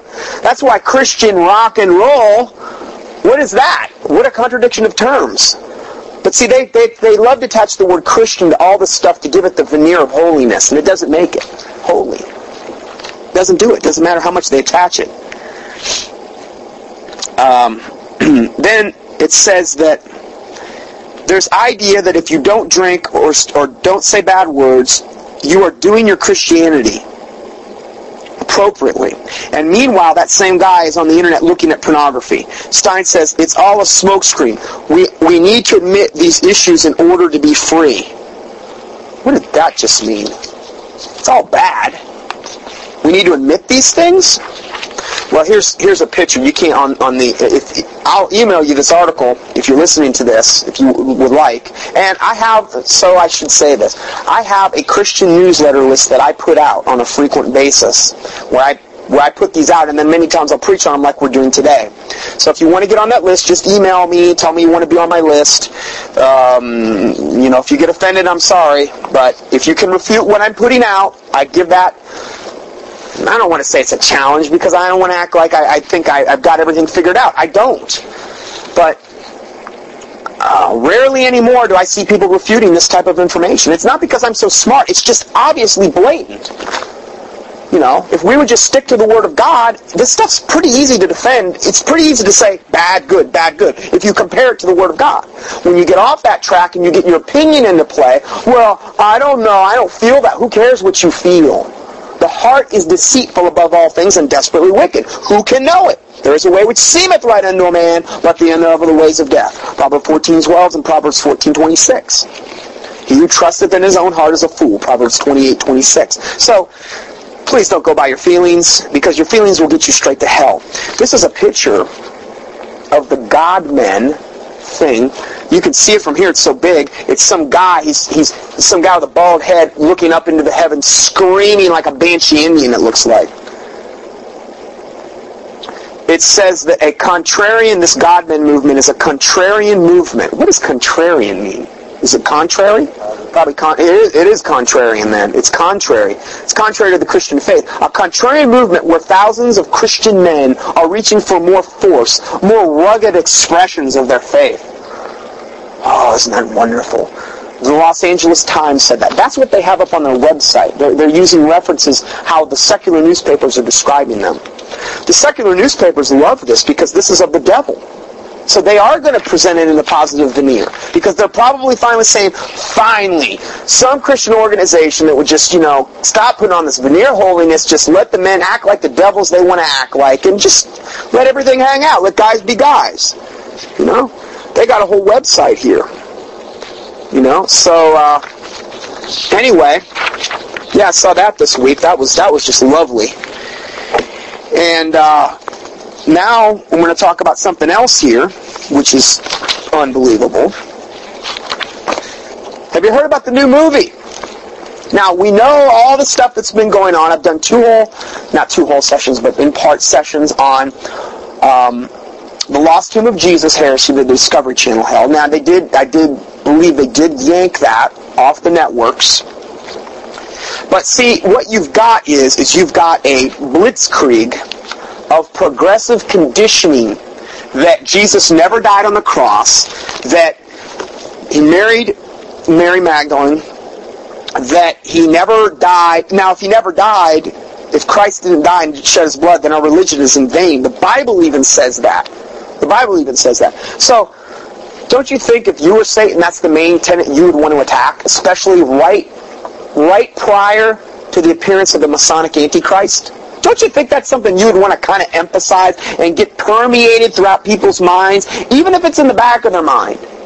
Because when the Masonic Antichrist comes, and he comes with all signs and wonders, and then you have this stuff in the back of your mind, and you're not even reading your Bible anyway, and you're probably going to a false church, or you're some false religion, it's not going to be that much of a stretch when you see this man appearing, making this covenant, doing what no other man on the earth can do, bringing peace to the Middle East temporarily, doing all signs and wonders, doing all these mighty things. He's going to be this eloquent person, and you're going to be mesmerized. You're going to be taken back by this. You're going to fall under his spell, because he's going to cause witchcraft to prosper. It says he is.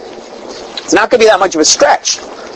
Well, this attack on the deity of Christ just keeps getting worse and worse and worse. The new movie, it's called Bloodline. New movie. From the Freemasonic Knights Templar. That's who's putting the movie out. The Knights Templar, Doug. They say it right on their movie site. I went up on it and watched the trailers. They're not even making any bones about it. The Knights Templar, who supposedly guarded the Holy Grail. The Holy Grail, which there's two theories on that, which was the chalice from which Jesus took the Last Supper and he drank the wine out of. But actually, the real meaning of the Holy Grail is that Mary Magdalene is the Holy Grail. You know why? Because she was the receptacle. How do I put this and not sound blasphemous? Because I don't even like saying it. But if Jesus Christ married Mary Magdalene, like they say, which never, ever, ever happened, which is an abomination straight from the pit of hell, and I don't even like saying that out of my mouth, but if that were to have happened, they say that she was the chalice that basically bore Jesus' baby. She had a girl. That's why they call her the Holy Grail, because she was the receptacle. I don't want to go into it any further than that. So, this reinforces the biblically predicted strong delusion of the Da Vinci Code, Holy Blood, Holy Grail, the original book that all this heresy got started, and then the Lost Tomb of Jesus now. Now we've got four distinctive things, and I know there's more than that. They're doing this. They are bombarding us with this in the media now. 2 Thessalonians 2, 7 through 12. I always like to start off with Bible verses when we start talking about these things, because I like to lay the foundation with Bible verses so that when we get into this, we can hearken back to these Bible verses and say, oh yeah, he just said that. And that's what, oh okay, you can kind of tie the two together. The Bible says in Proverbs 11, verse 3, that if the foundations be destroyed, what can the righteous do? 2 Thessalonians 2, 7 through 12. For the mystery of iniquity doth already work. Only he who now letteth will let, until he be taken out of the way. And then shall that wicked be revealed, whom the Lord shall consume with the spirit of his mouth, and shall destroy with the brightness of his coming. Even him whose coming is after the working of Satan, with all power and signs and lying wonders, which is what we just talked about. And with all deceivableness of unrighteousness. Now, all it's talking about here is deception, if you really think about this. Lying, signs, and wonders. Deceivableness. Well, isn't that the time we're basically moving into right now?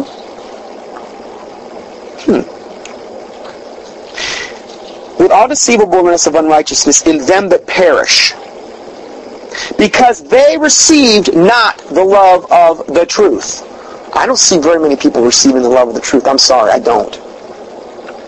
That they might be saved. Well, it sounds like to me that it's conditional. Your salvation is conditional upon you receiving the love of the truth.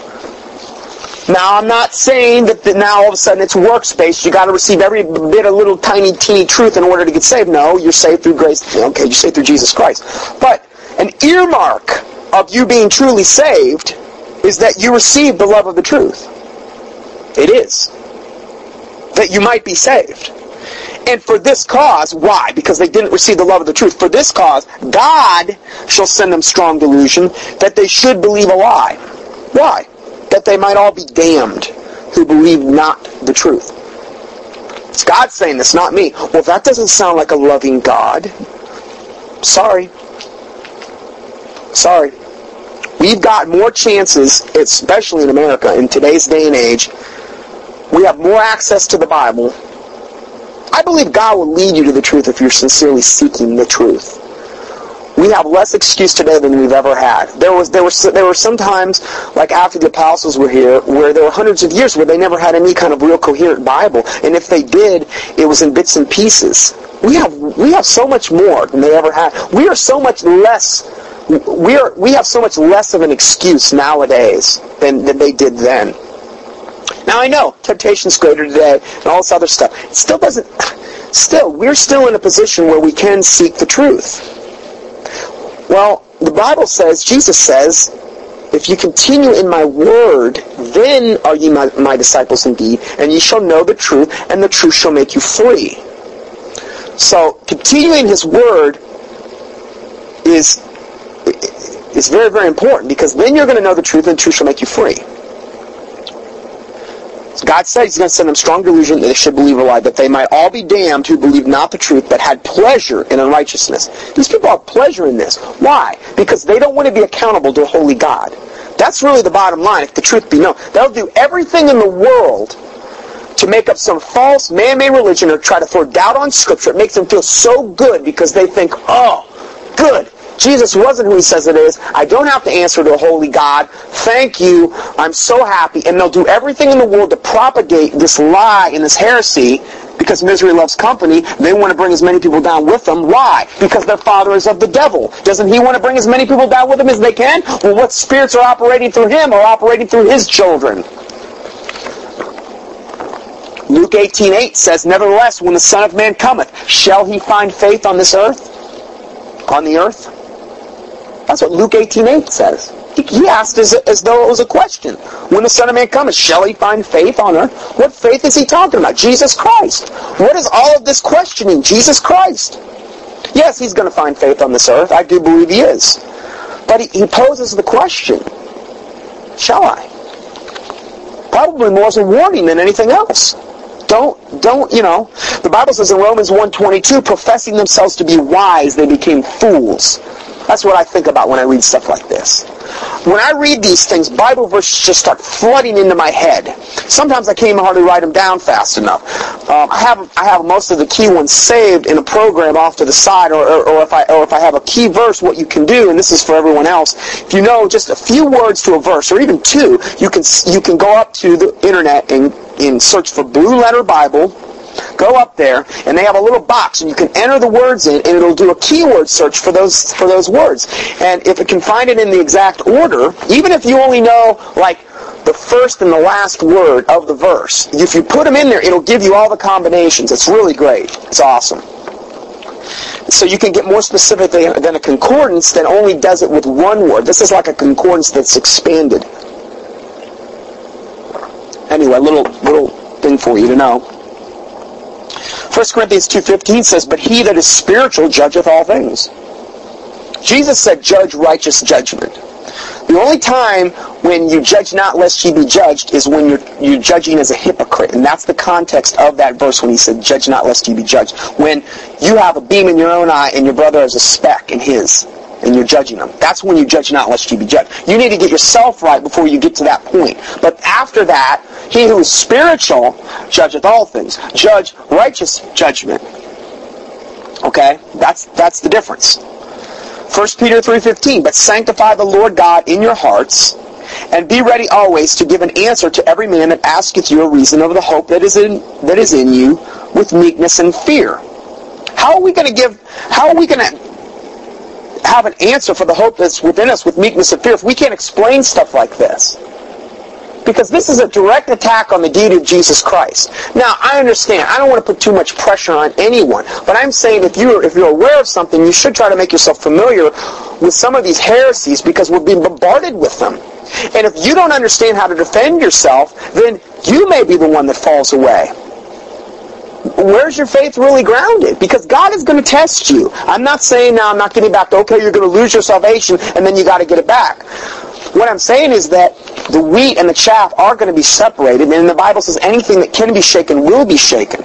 Your faith is going to be tested.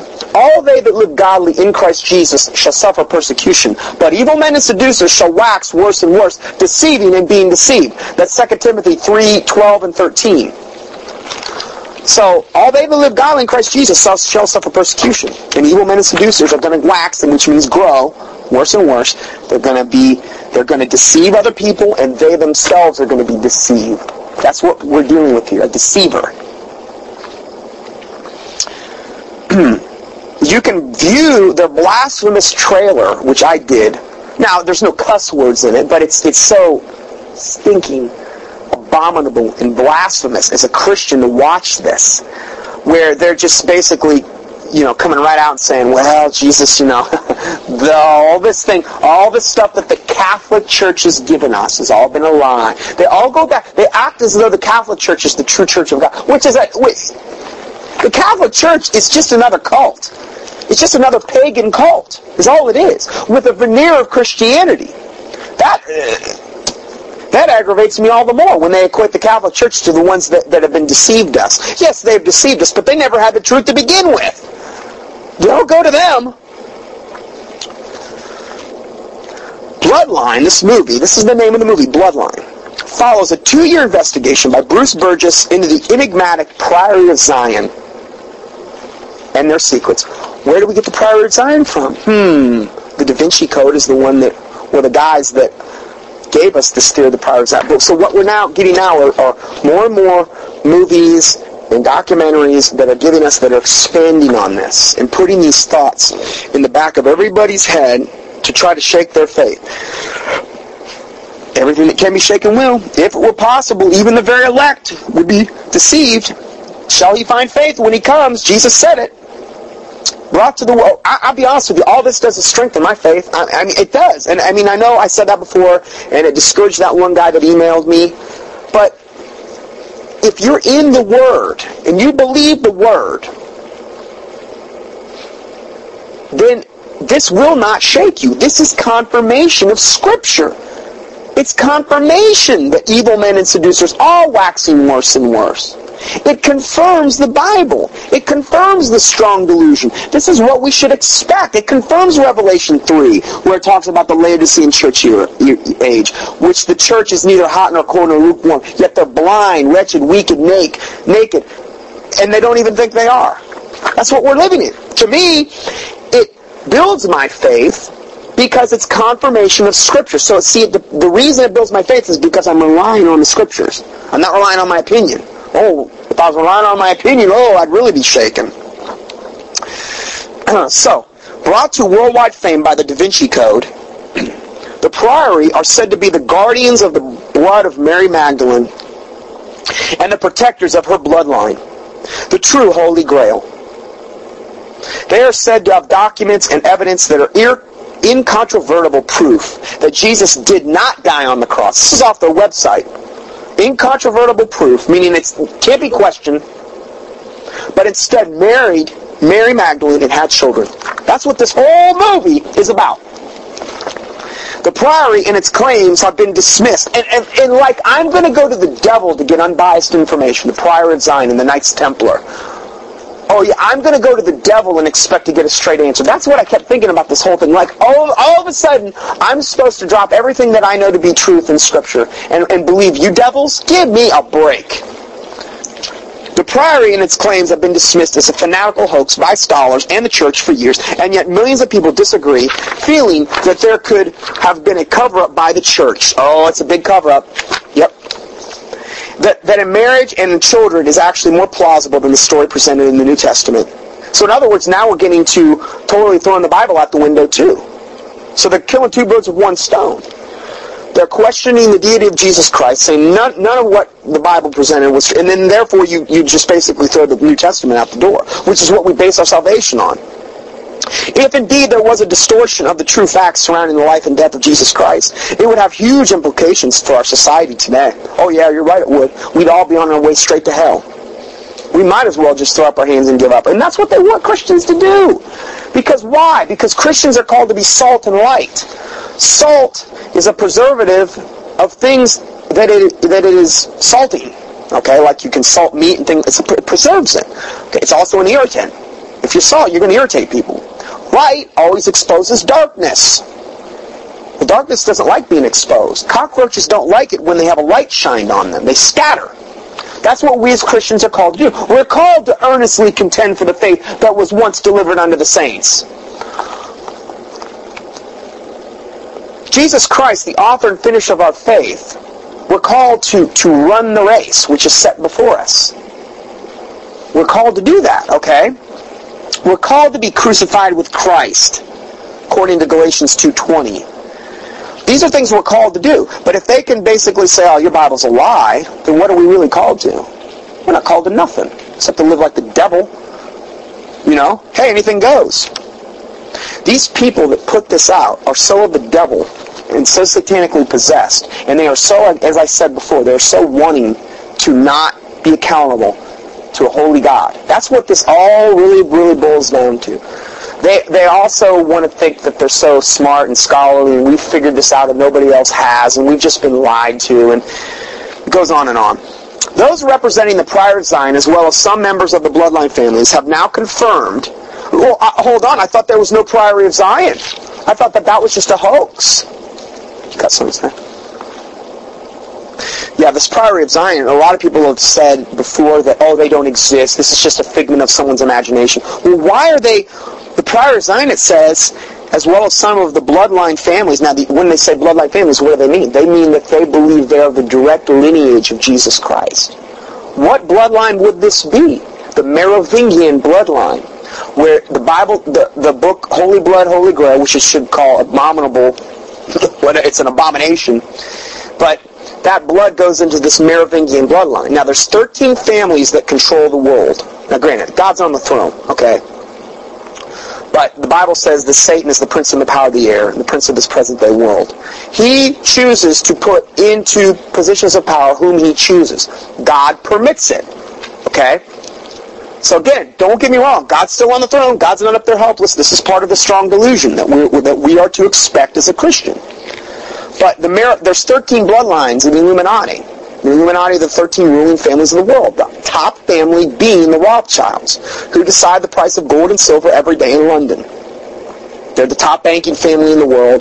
They're probably the richest family in the world. But there is one bloodline called the Merovingian bloodline in the 13 families of the Illuminati, where a lot of the supposed kings and queens have spawned from in Europe.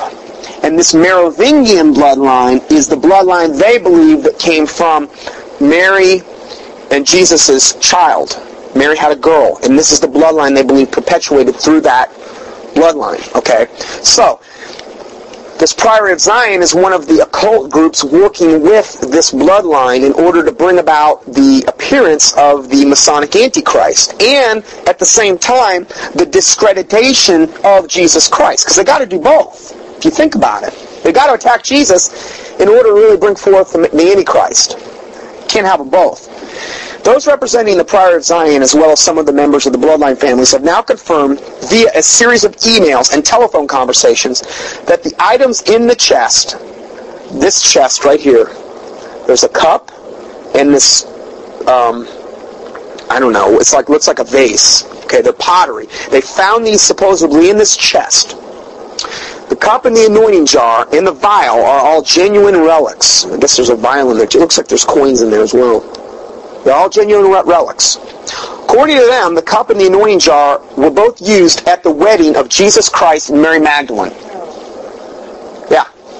And passed down by families in the bloodline, this bloodline, for centuries as sacred relics. It would be like if you had a family and you're going to pass down an heirloom, but you're going to keep this one real quiet. Because, can't say that Jesus had a wife. I guess just all the apostles missed that wedding. All the Christians just kind of missed that wedding. I guess they all missed the fact that Jesus must have been whisked off the cross. And that spear that the Roman soldier put through his spleen and heart, and where all the blood and water poured out of Jesus, I guess he made it through that too. And he had all these hundreds of people that were watching it. I guess that was just all of our imagination. I guess it was just our imagination when he appeared to thousands of people after the resurrection. After he'd been dead for 3 days, he rose again. And he appeared in a glorified body, and he still had the nail prints in the palms of his hands and in his feet, and Thomas even touched him. And he appeared to all these people. I guess that was just all their imaginations. Not even mine. It was just theirs. His life and his resurrection and what he did after, when he came back to earth, before he ascended, it's a historical fact. Okay? That's why this is so asinine. Do you know how much things would have had to have been done? Oh, I'm sure they're going to keep this one a secret. Yeah, they're going to keep it a secret through all these years. It just happened that way. We've just been lied to. It's just, we only divided time.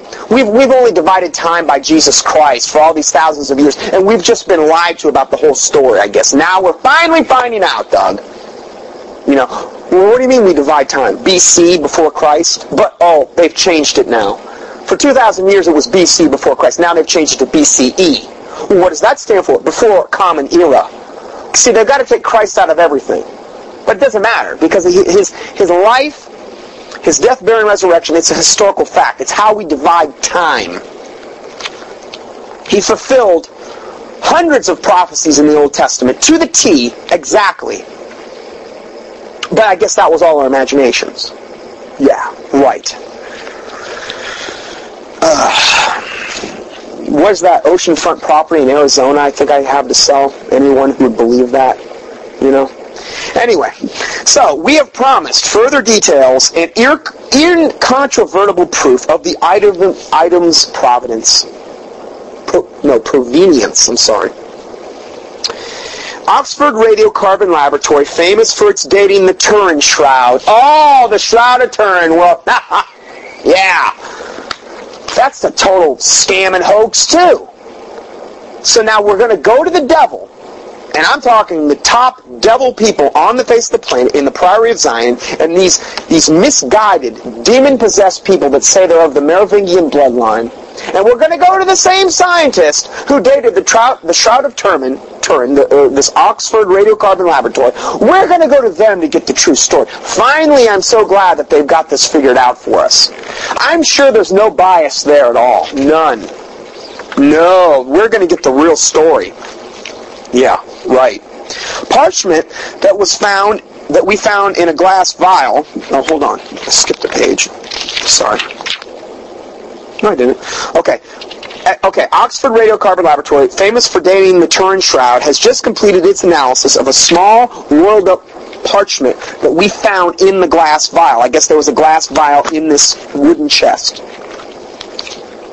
According to their test carried out in January 2007, there is a 95.4% probability that the parchment dates from between 1430 AD and 1520 AD.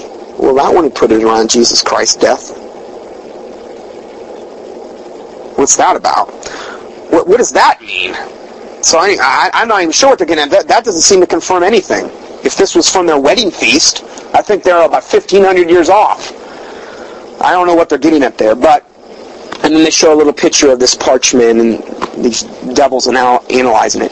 We remain thrilled that several best-selling authors, academics, and theologians, that's who I always go to. Yeah, that's who I always go to. Professing themselves to be wise, they became fools.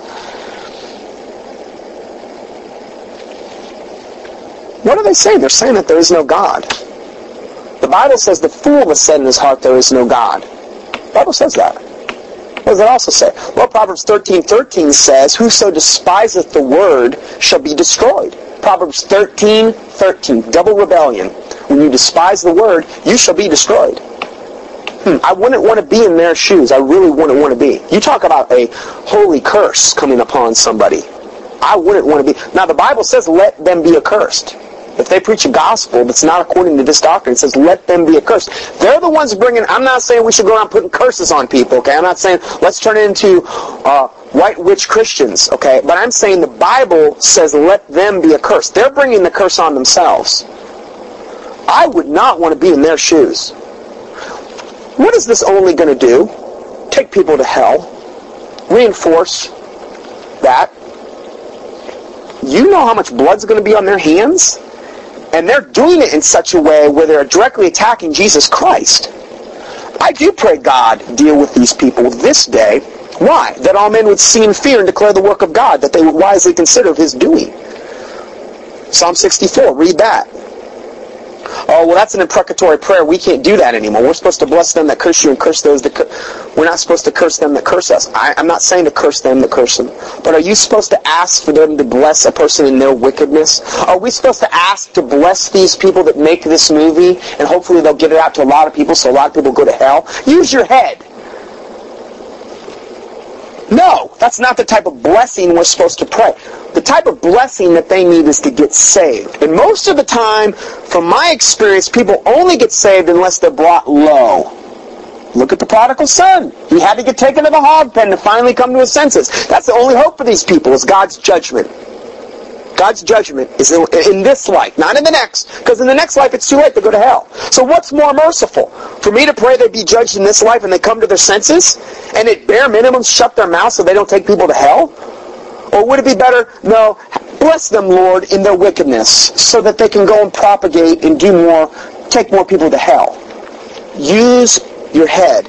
Come, let us reason together, saith the Lord. Okay, that's why the Bible says. David was a man after God's own heart, wasn't he?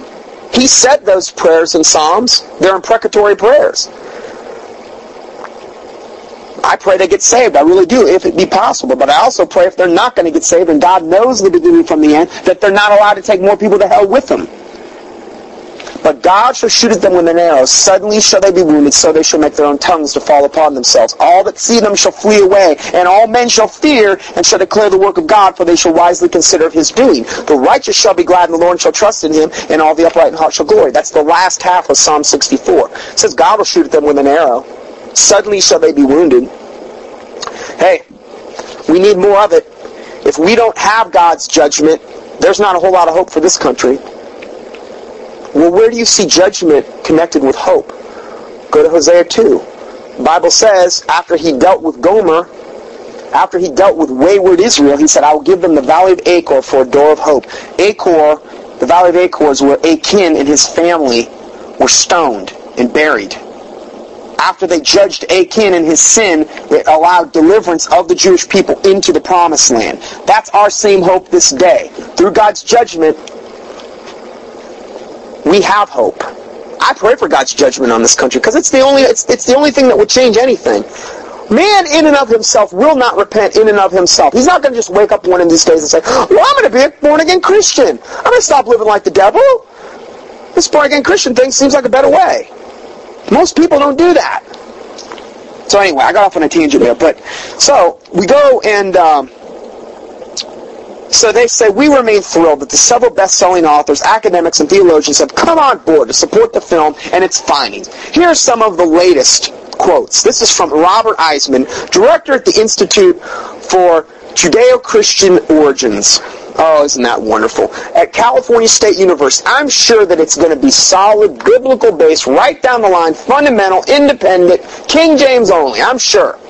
He's working out of a secular university of California, but it's Judeo-Christian. So he's this is what he says. Okay. This man's author. He's also the author of the newly released, quote, New Testament Code. I don't even know what that is. I'm sure that's some total heresy. Here's what Robert Eisman says. He says, let me be the first to congratulate you on the good vibe and the PR you seem to be getting on your Bloodline production. Good title. Good luck. Well, that's pretty appropriate because luck derives from the word Lucifer. And, that just shows that this man has the discernment of a stinking dung beetle. I'm sorry, but he does. There's no way in the world that guy's saved. And he's praising them for this? What is he basing his faith off? His own opinion? Gnosticism? Hidden knowledge? Sure. He's a devil. He's a wolves in sheep's clothing.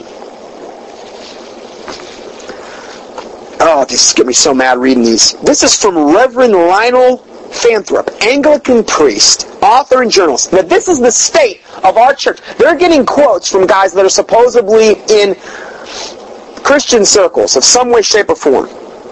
This is from Reverend, and the Bible says, we're only supposed to reverence God. There's no man that's reverend.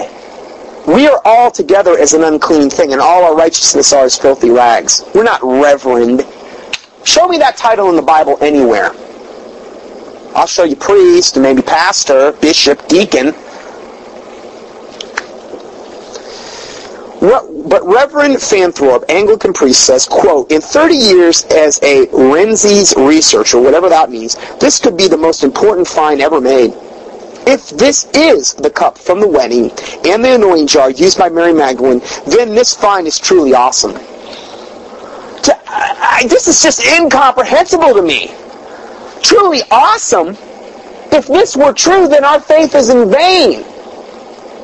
And we're done.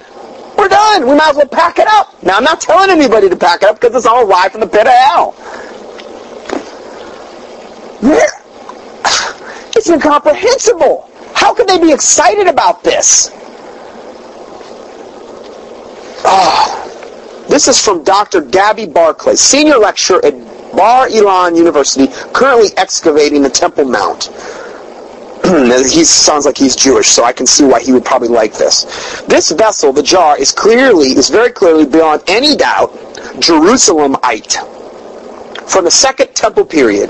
It is an ungentitarium and unusually contain oil-based perfumes. Best of luck on your film. There we go with that luck word again.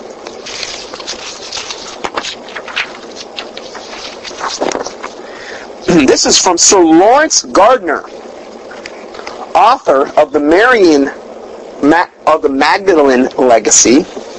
This is one of these guys that's putting out this junk. The Bloodline of the Grail. This is the author of The Bloodline of the Grail. The Lost Secrets of the Sacred Ark. And the forthcoming, here's his new book, The Hidden Descent from Jesus. So see, we're going to get bombarded with this. And I mean, people say, why do you dwell on this type of stuff? Because this is the strong delusion that's coming. This is one of the main ones. And so much of it centers on attacking the deity of Jesus Christ and amalgamating true Christianity with this Zionist Messianic Judaism, Hebrew roots movement stuff. That's where I see the big deception coming with the Jewish stuff. It is. So, if it's part of the greatest delusion ever perpetuated on humanity, should we maybe devote a little bit of time to this? Now, I'm sorry, I don't see churches devoting time to this type of stuff. I don't see it at all. Granted, I have my own home church now, so that I know I'm not in the churches, but I don't see it being done. This Sir Lawrence Gardner says, what a devil. He says, if this cup and jar connected to Jesus, Mary Magdalene, and or their descendants, this would corroborate what I have been saying for years, that they were married and that the bloodline really does exist. End of quote.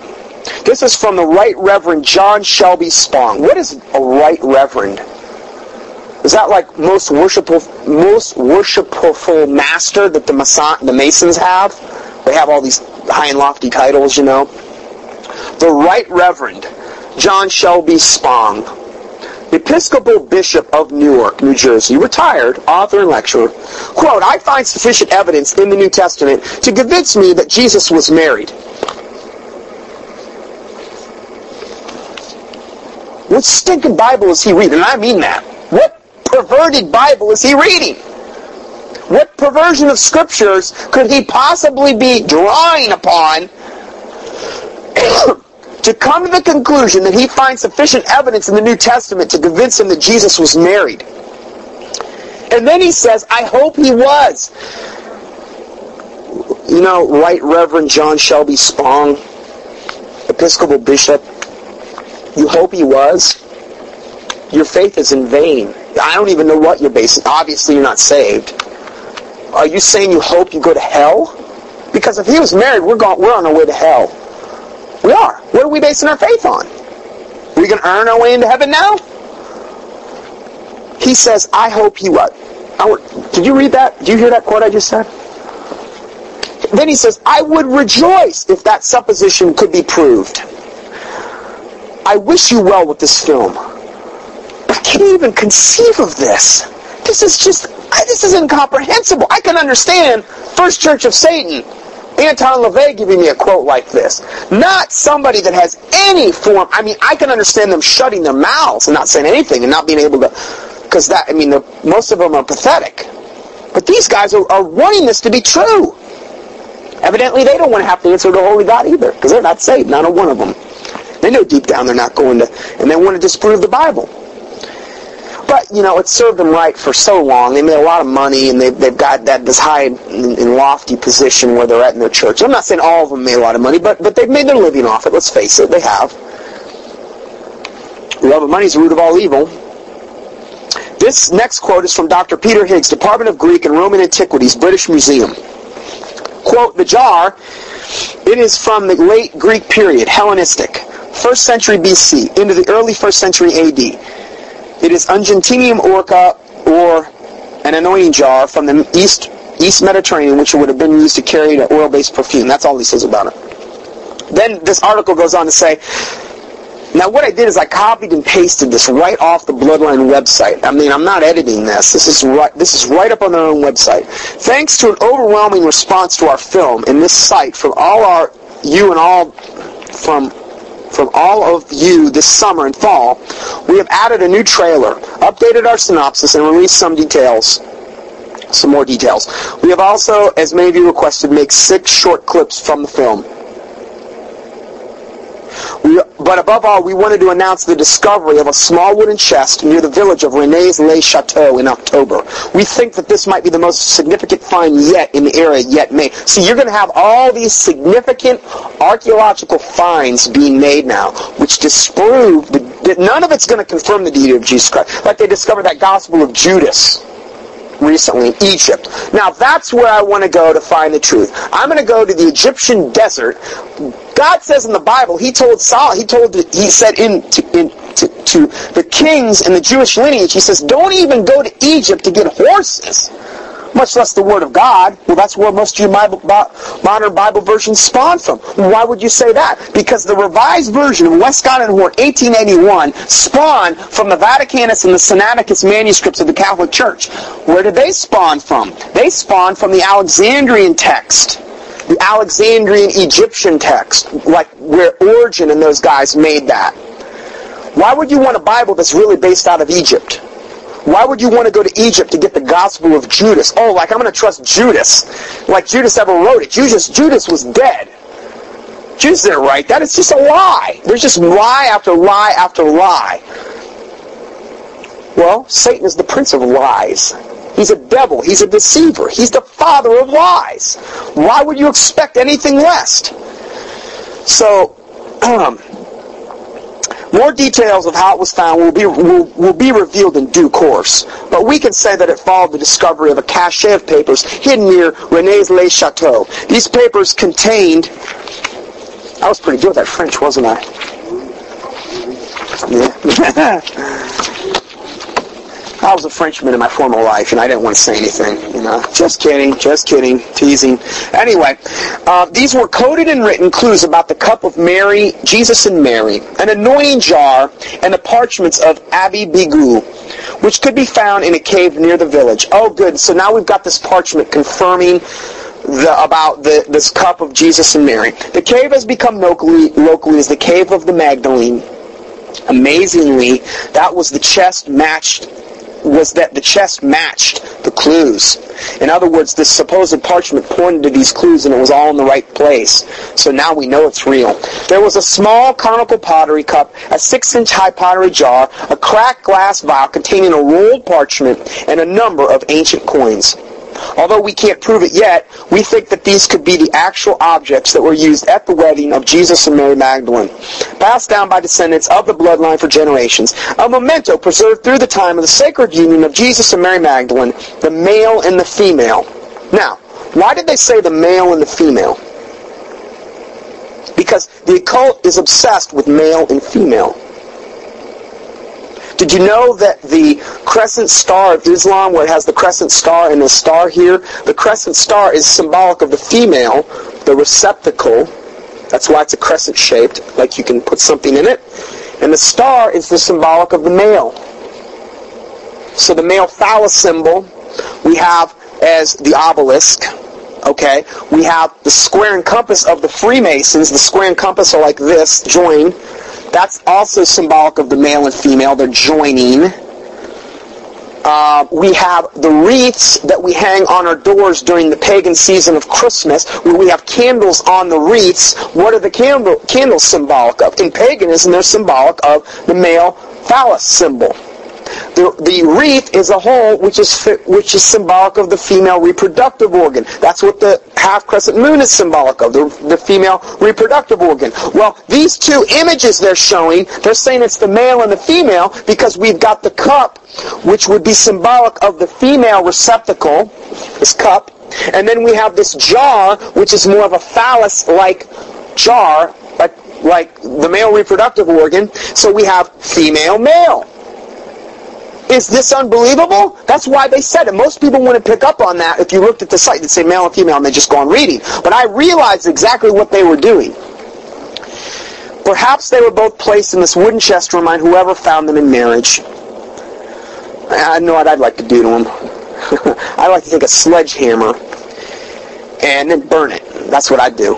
If I had my chance. The rolled parchment within the vial is particularly interesting, as it was said that the Abbé Bijou, the priest of the Rennes-le-Château, did hide a small vial inside a wooden pillar in the church, which was then discovered by a successor in 1891.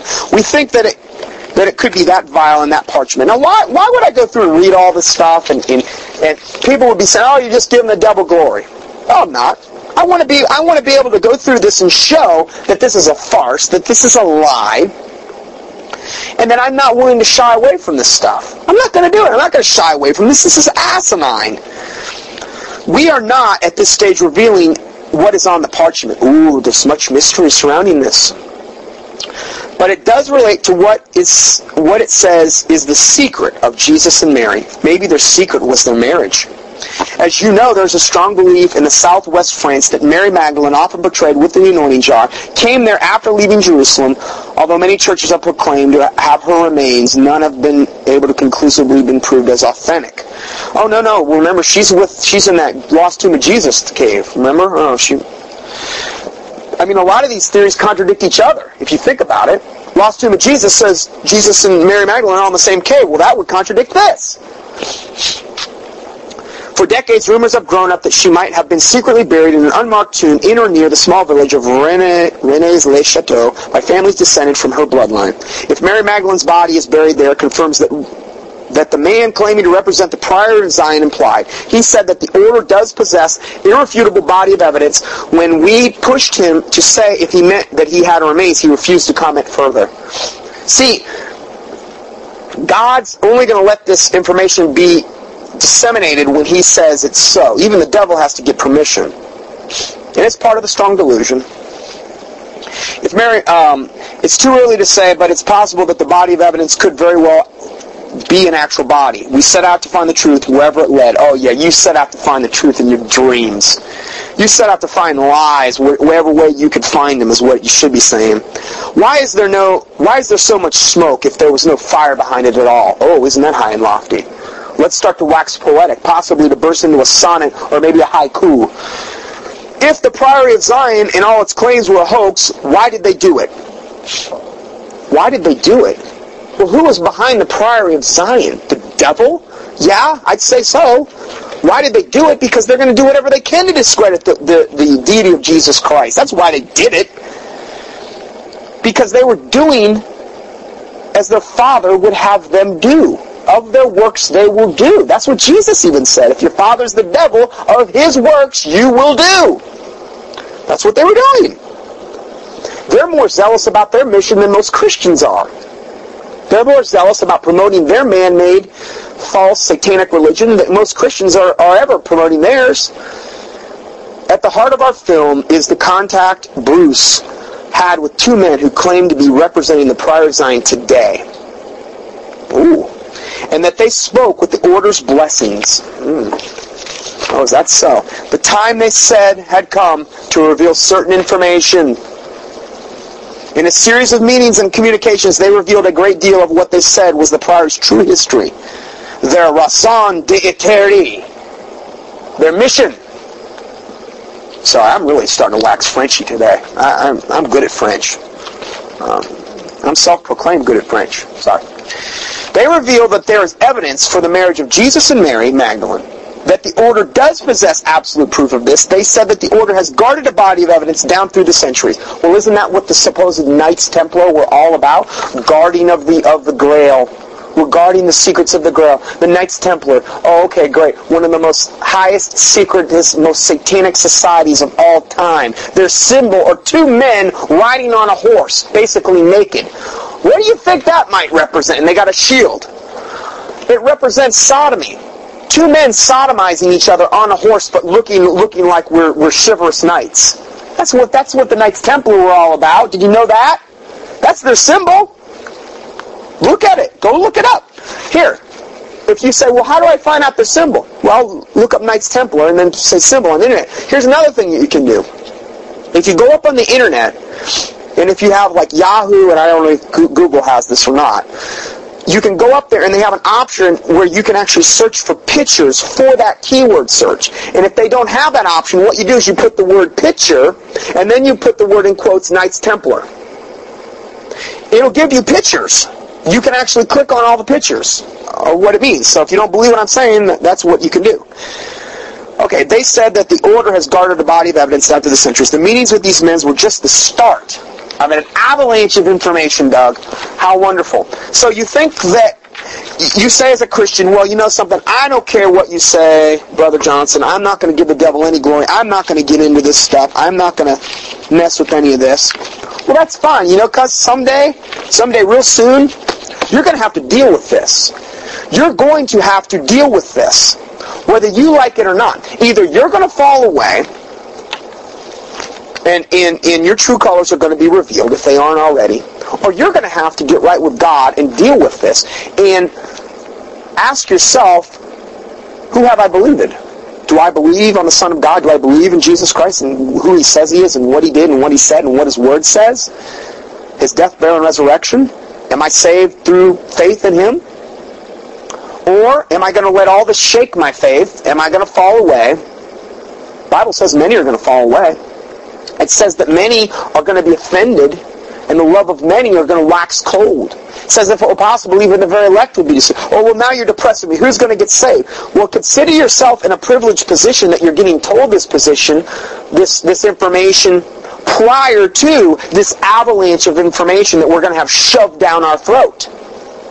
Prior to probably the persecution that's coming.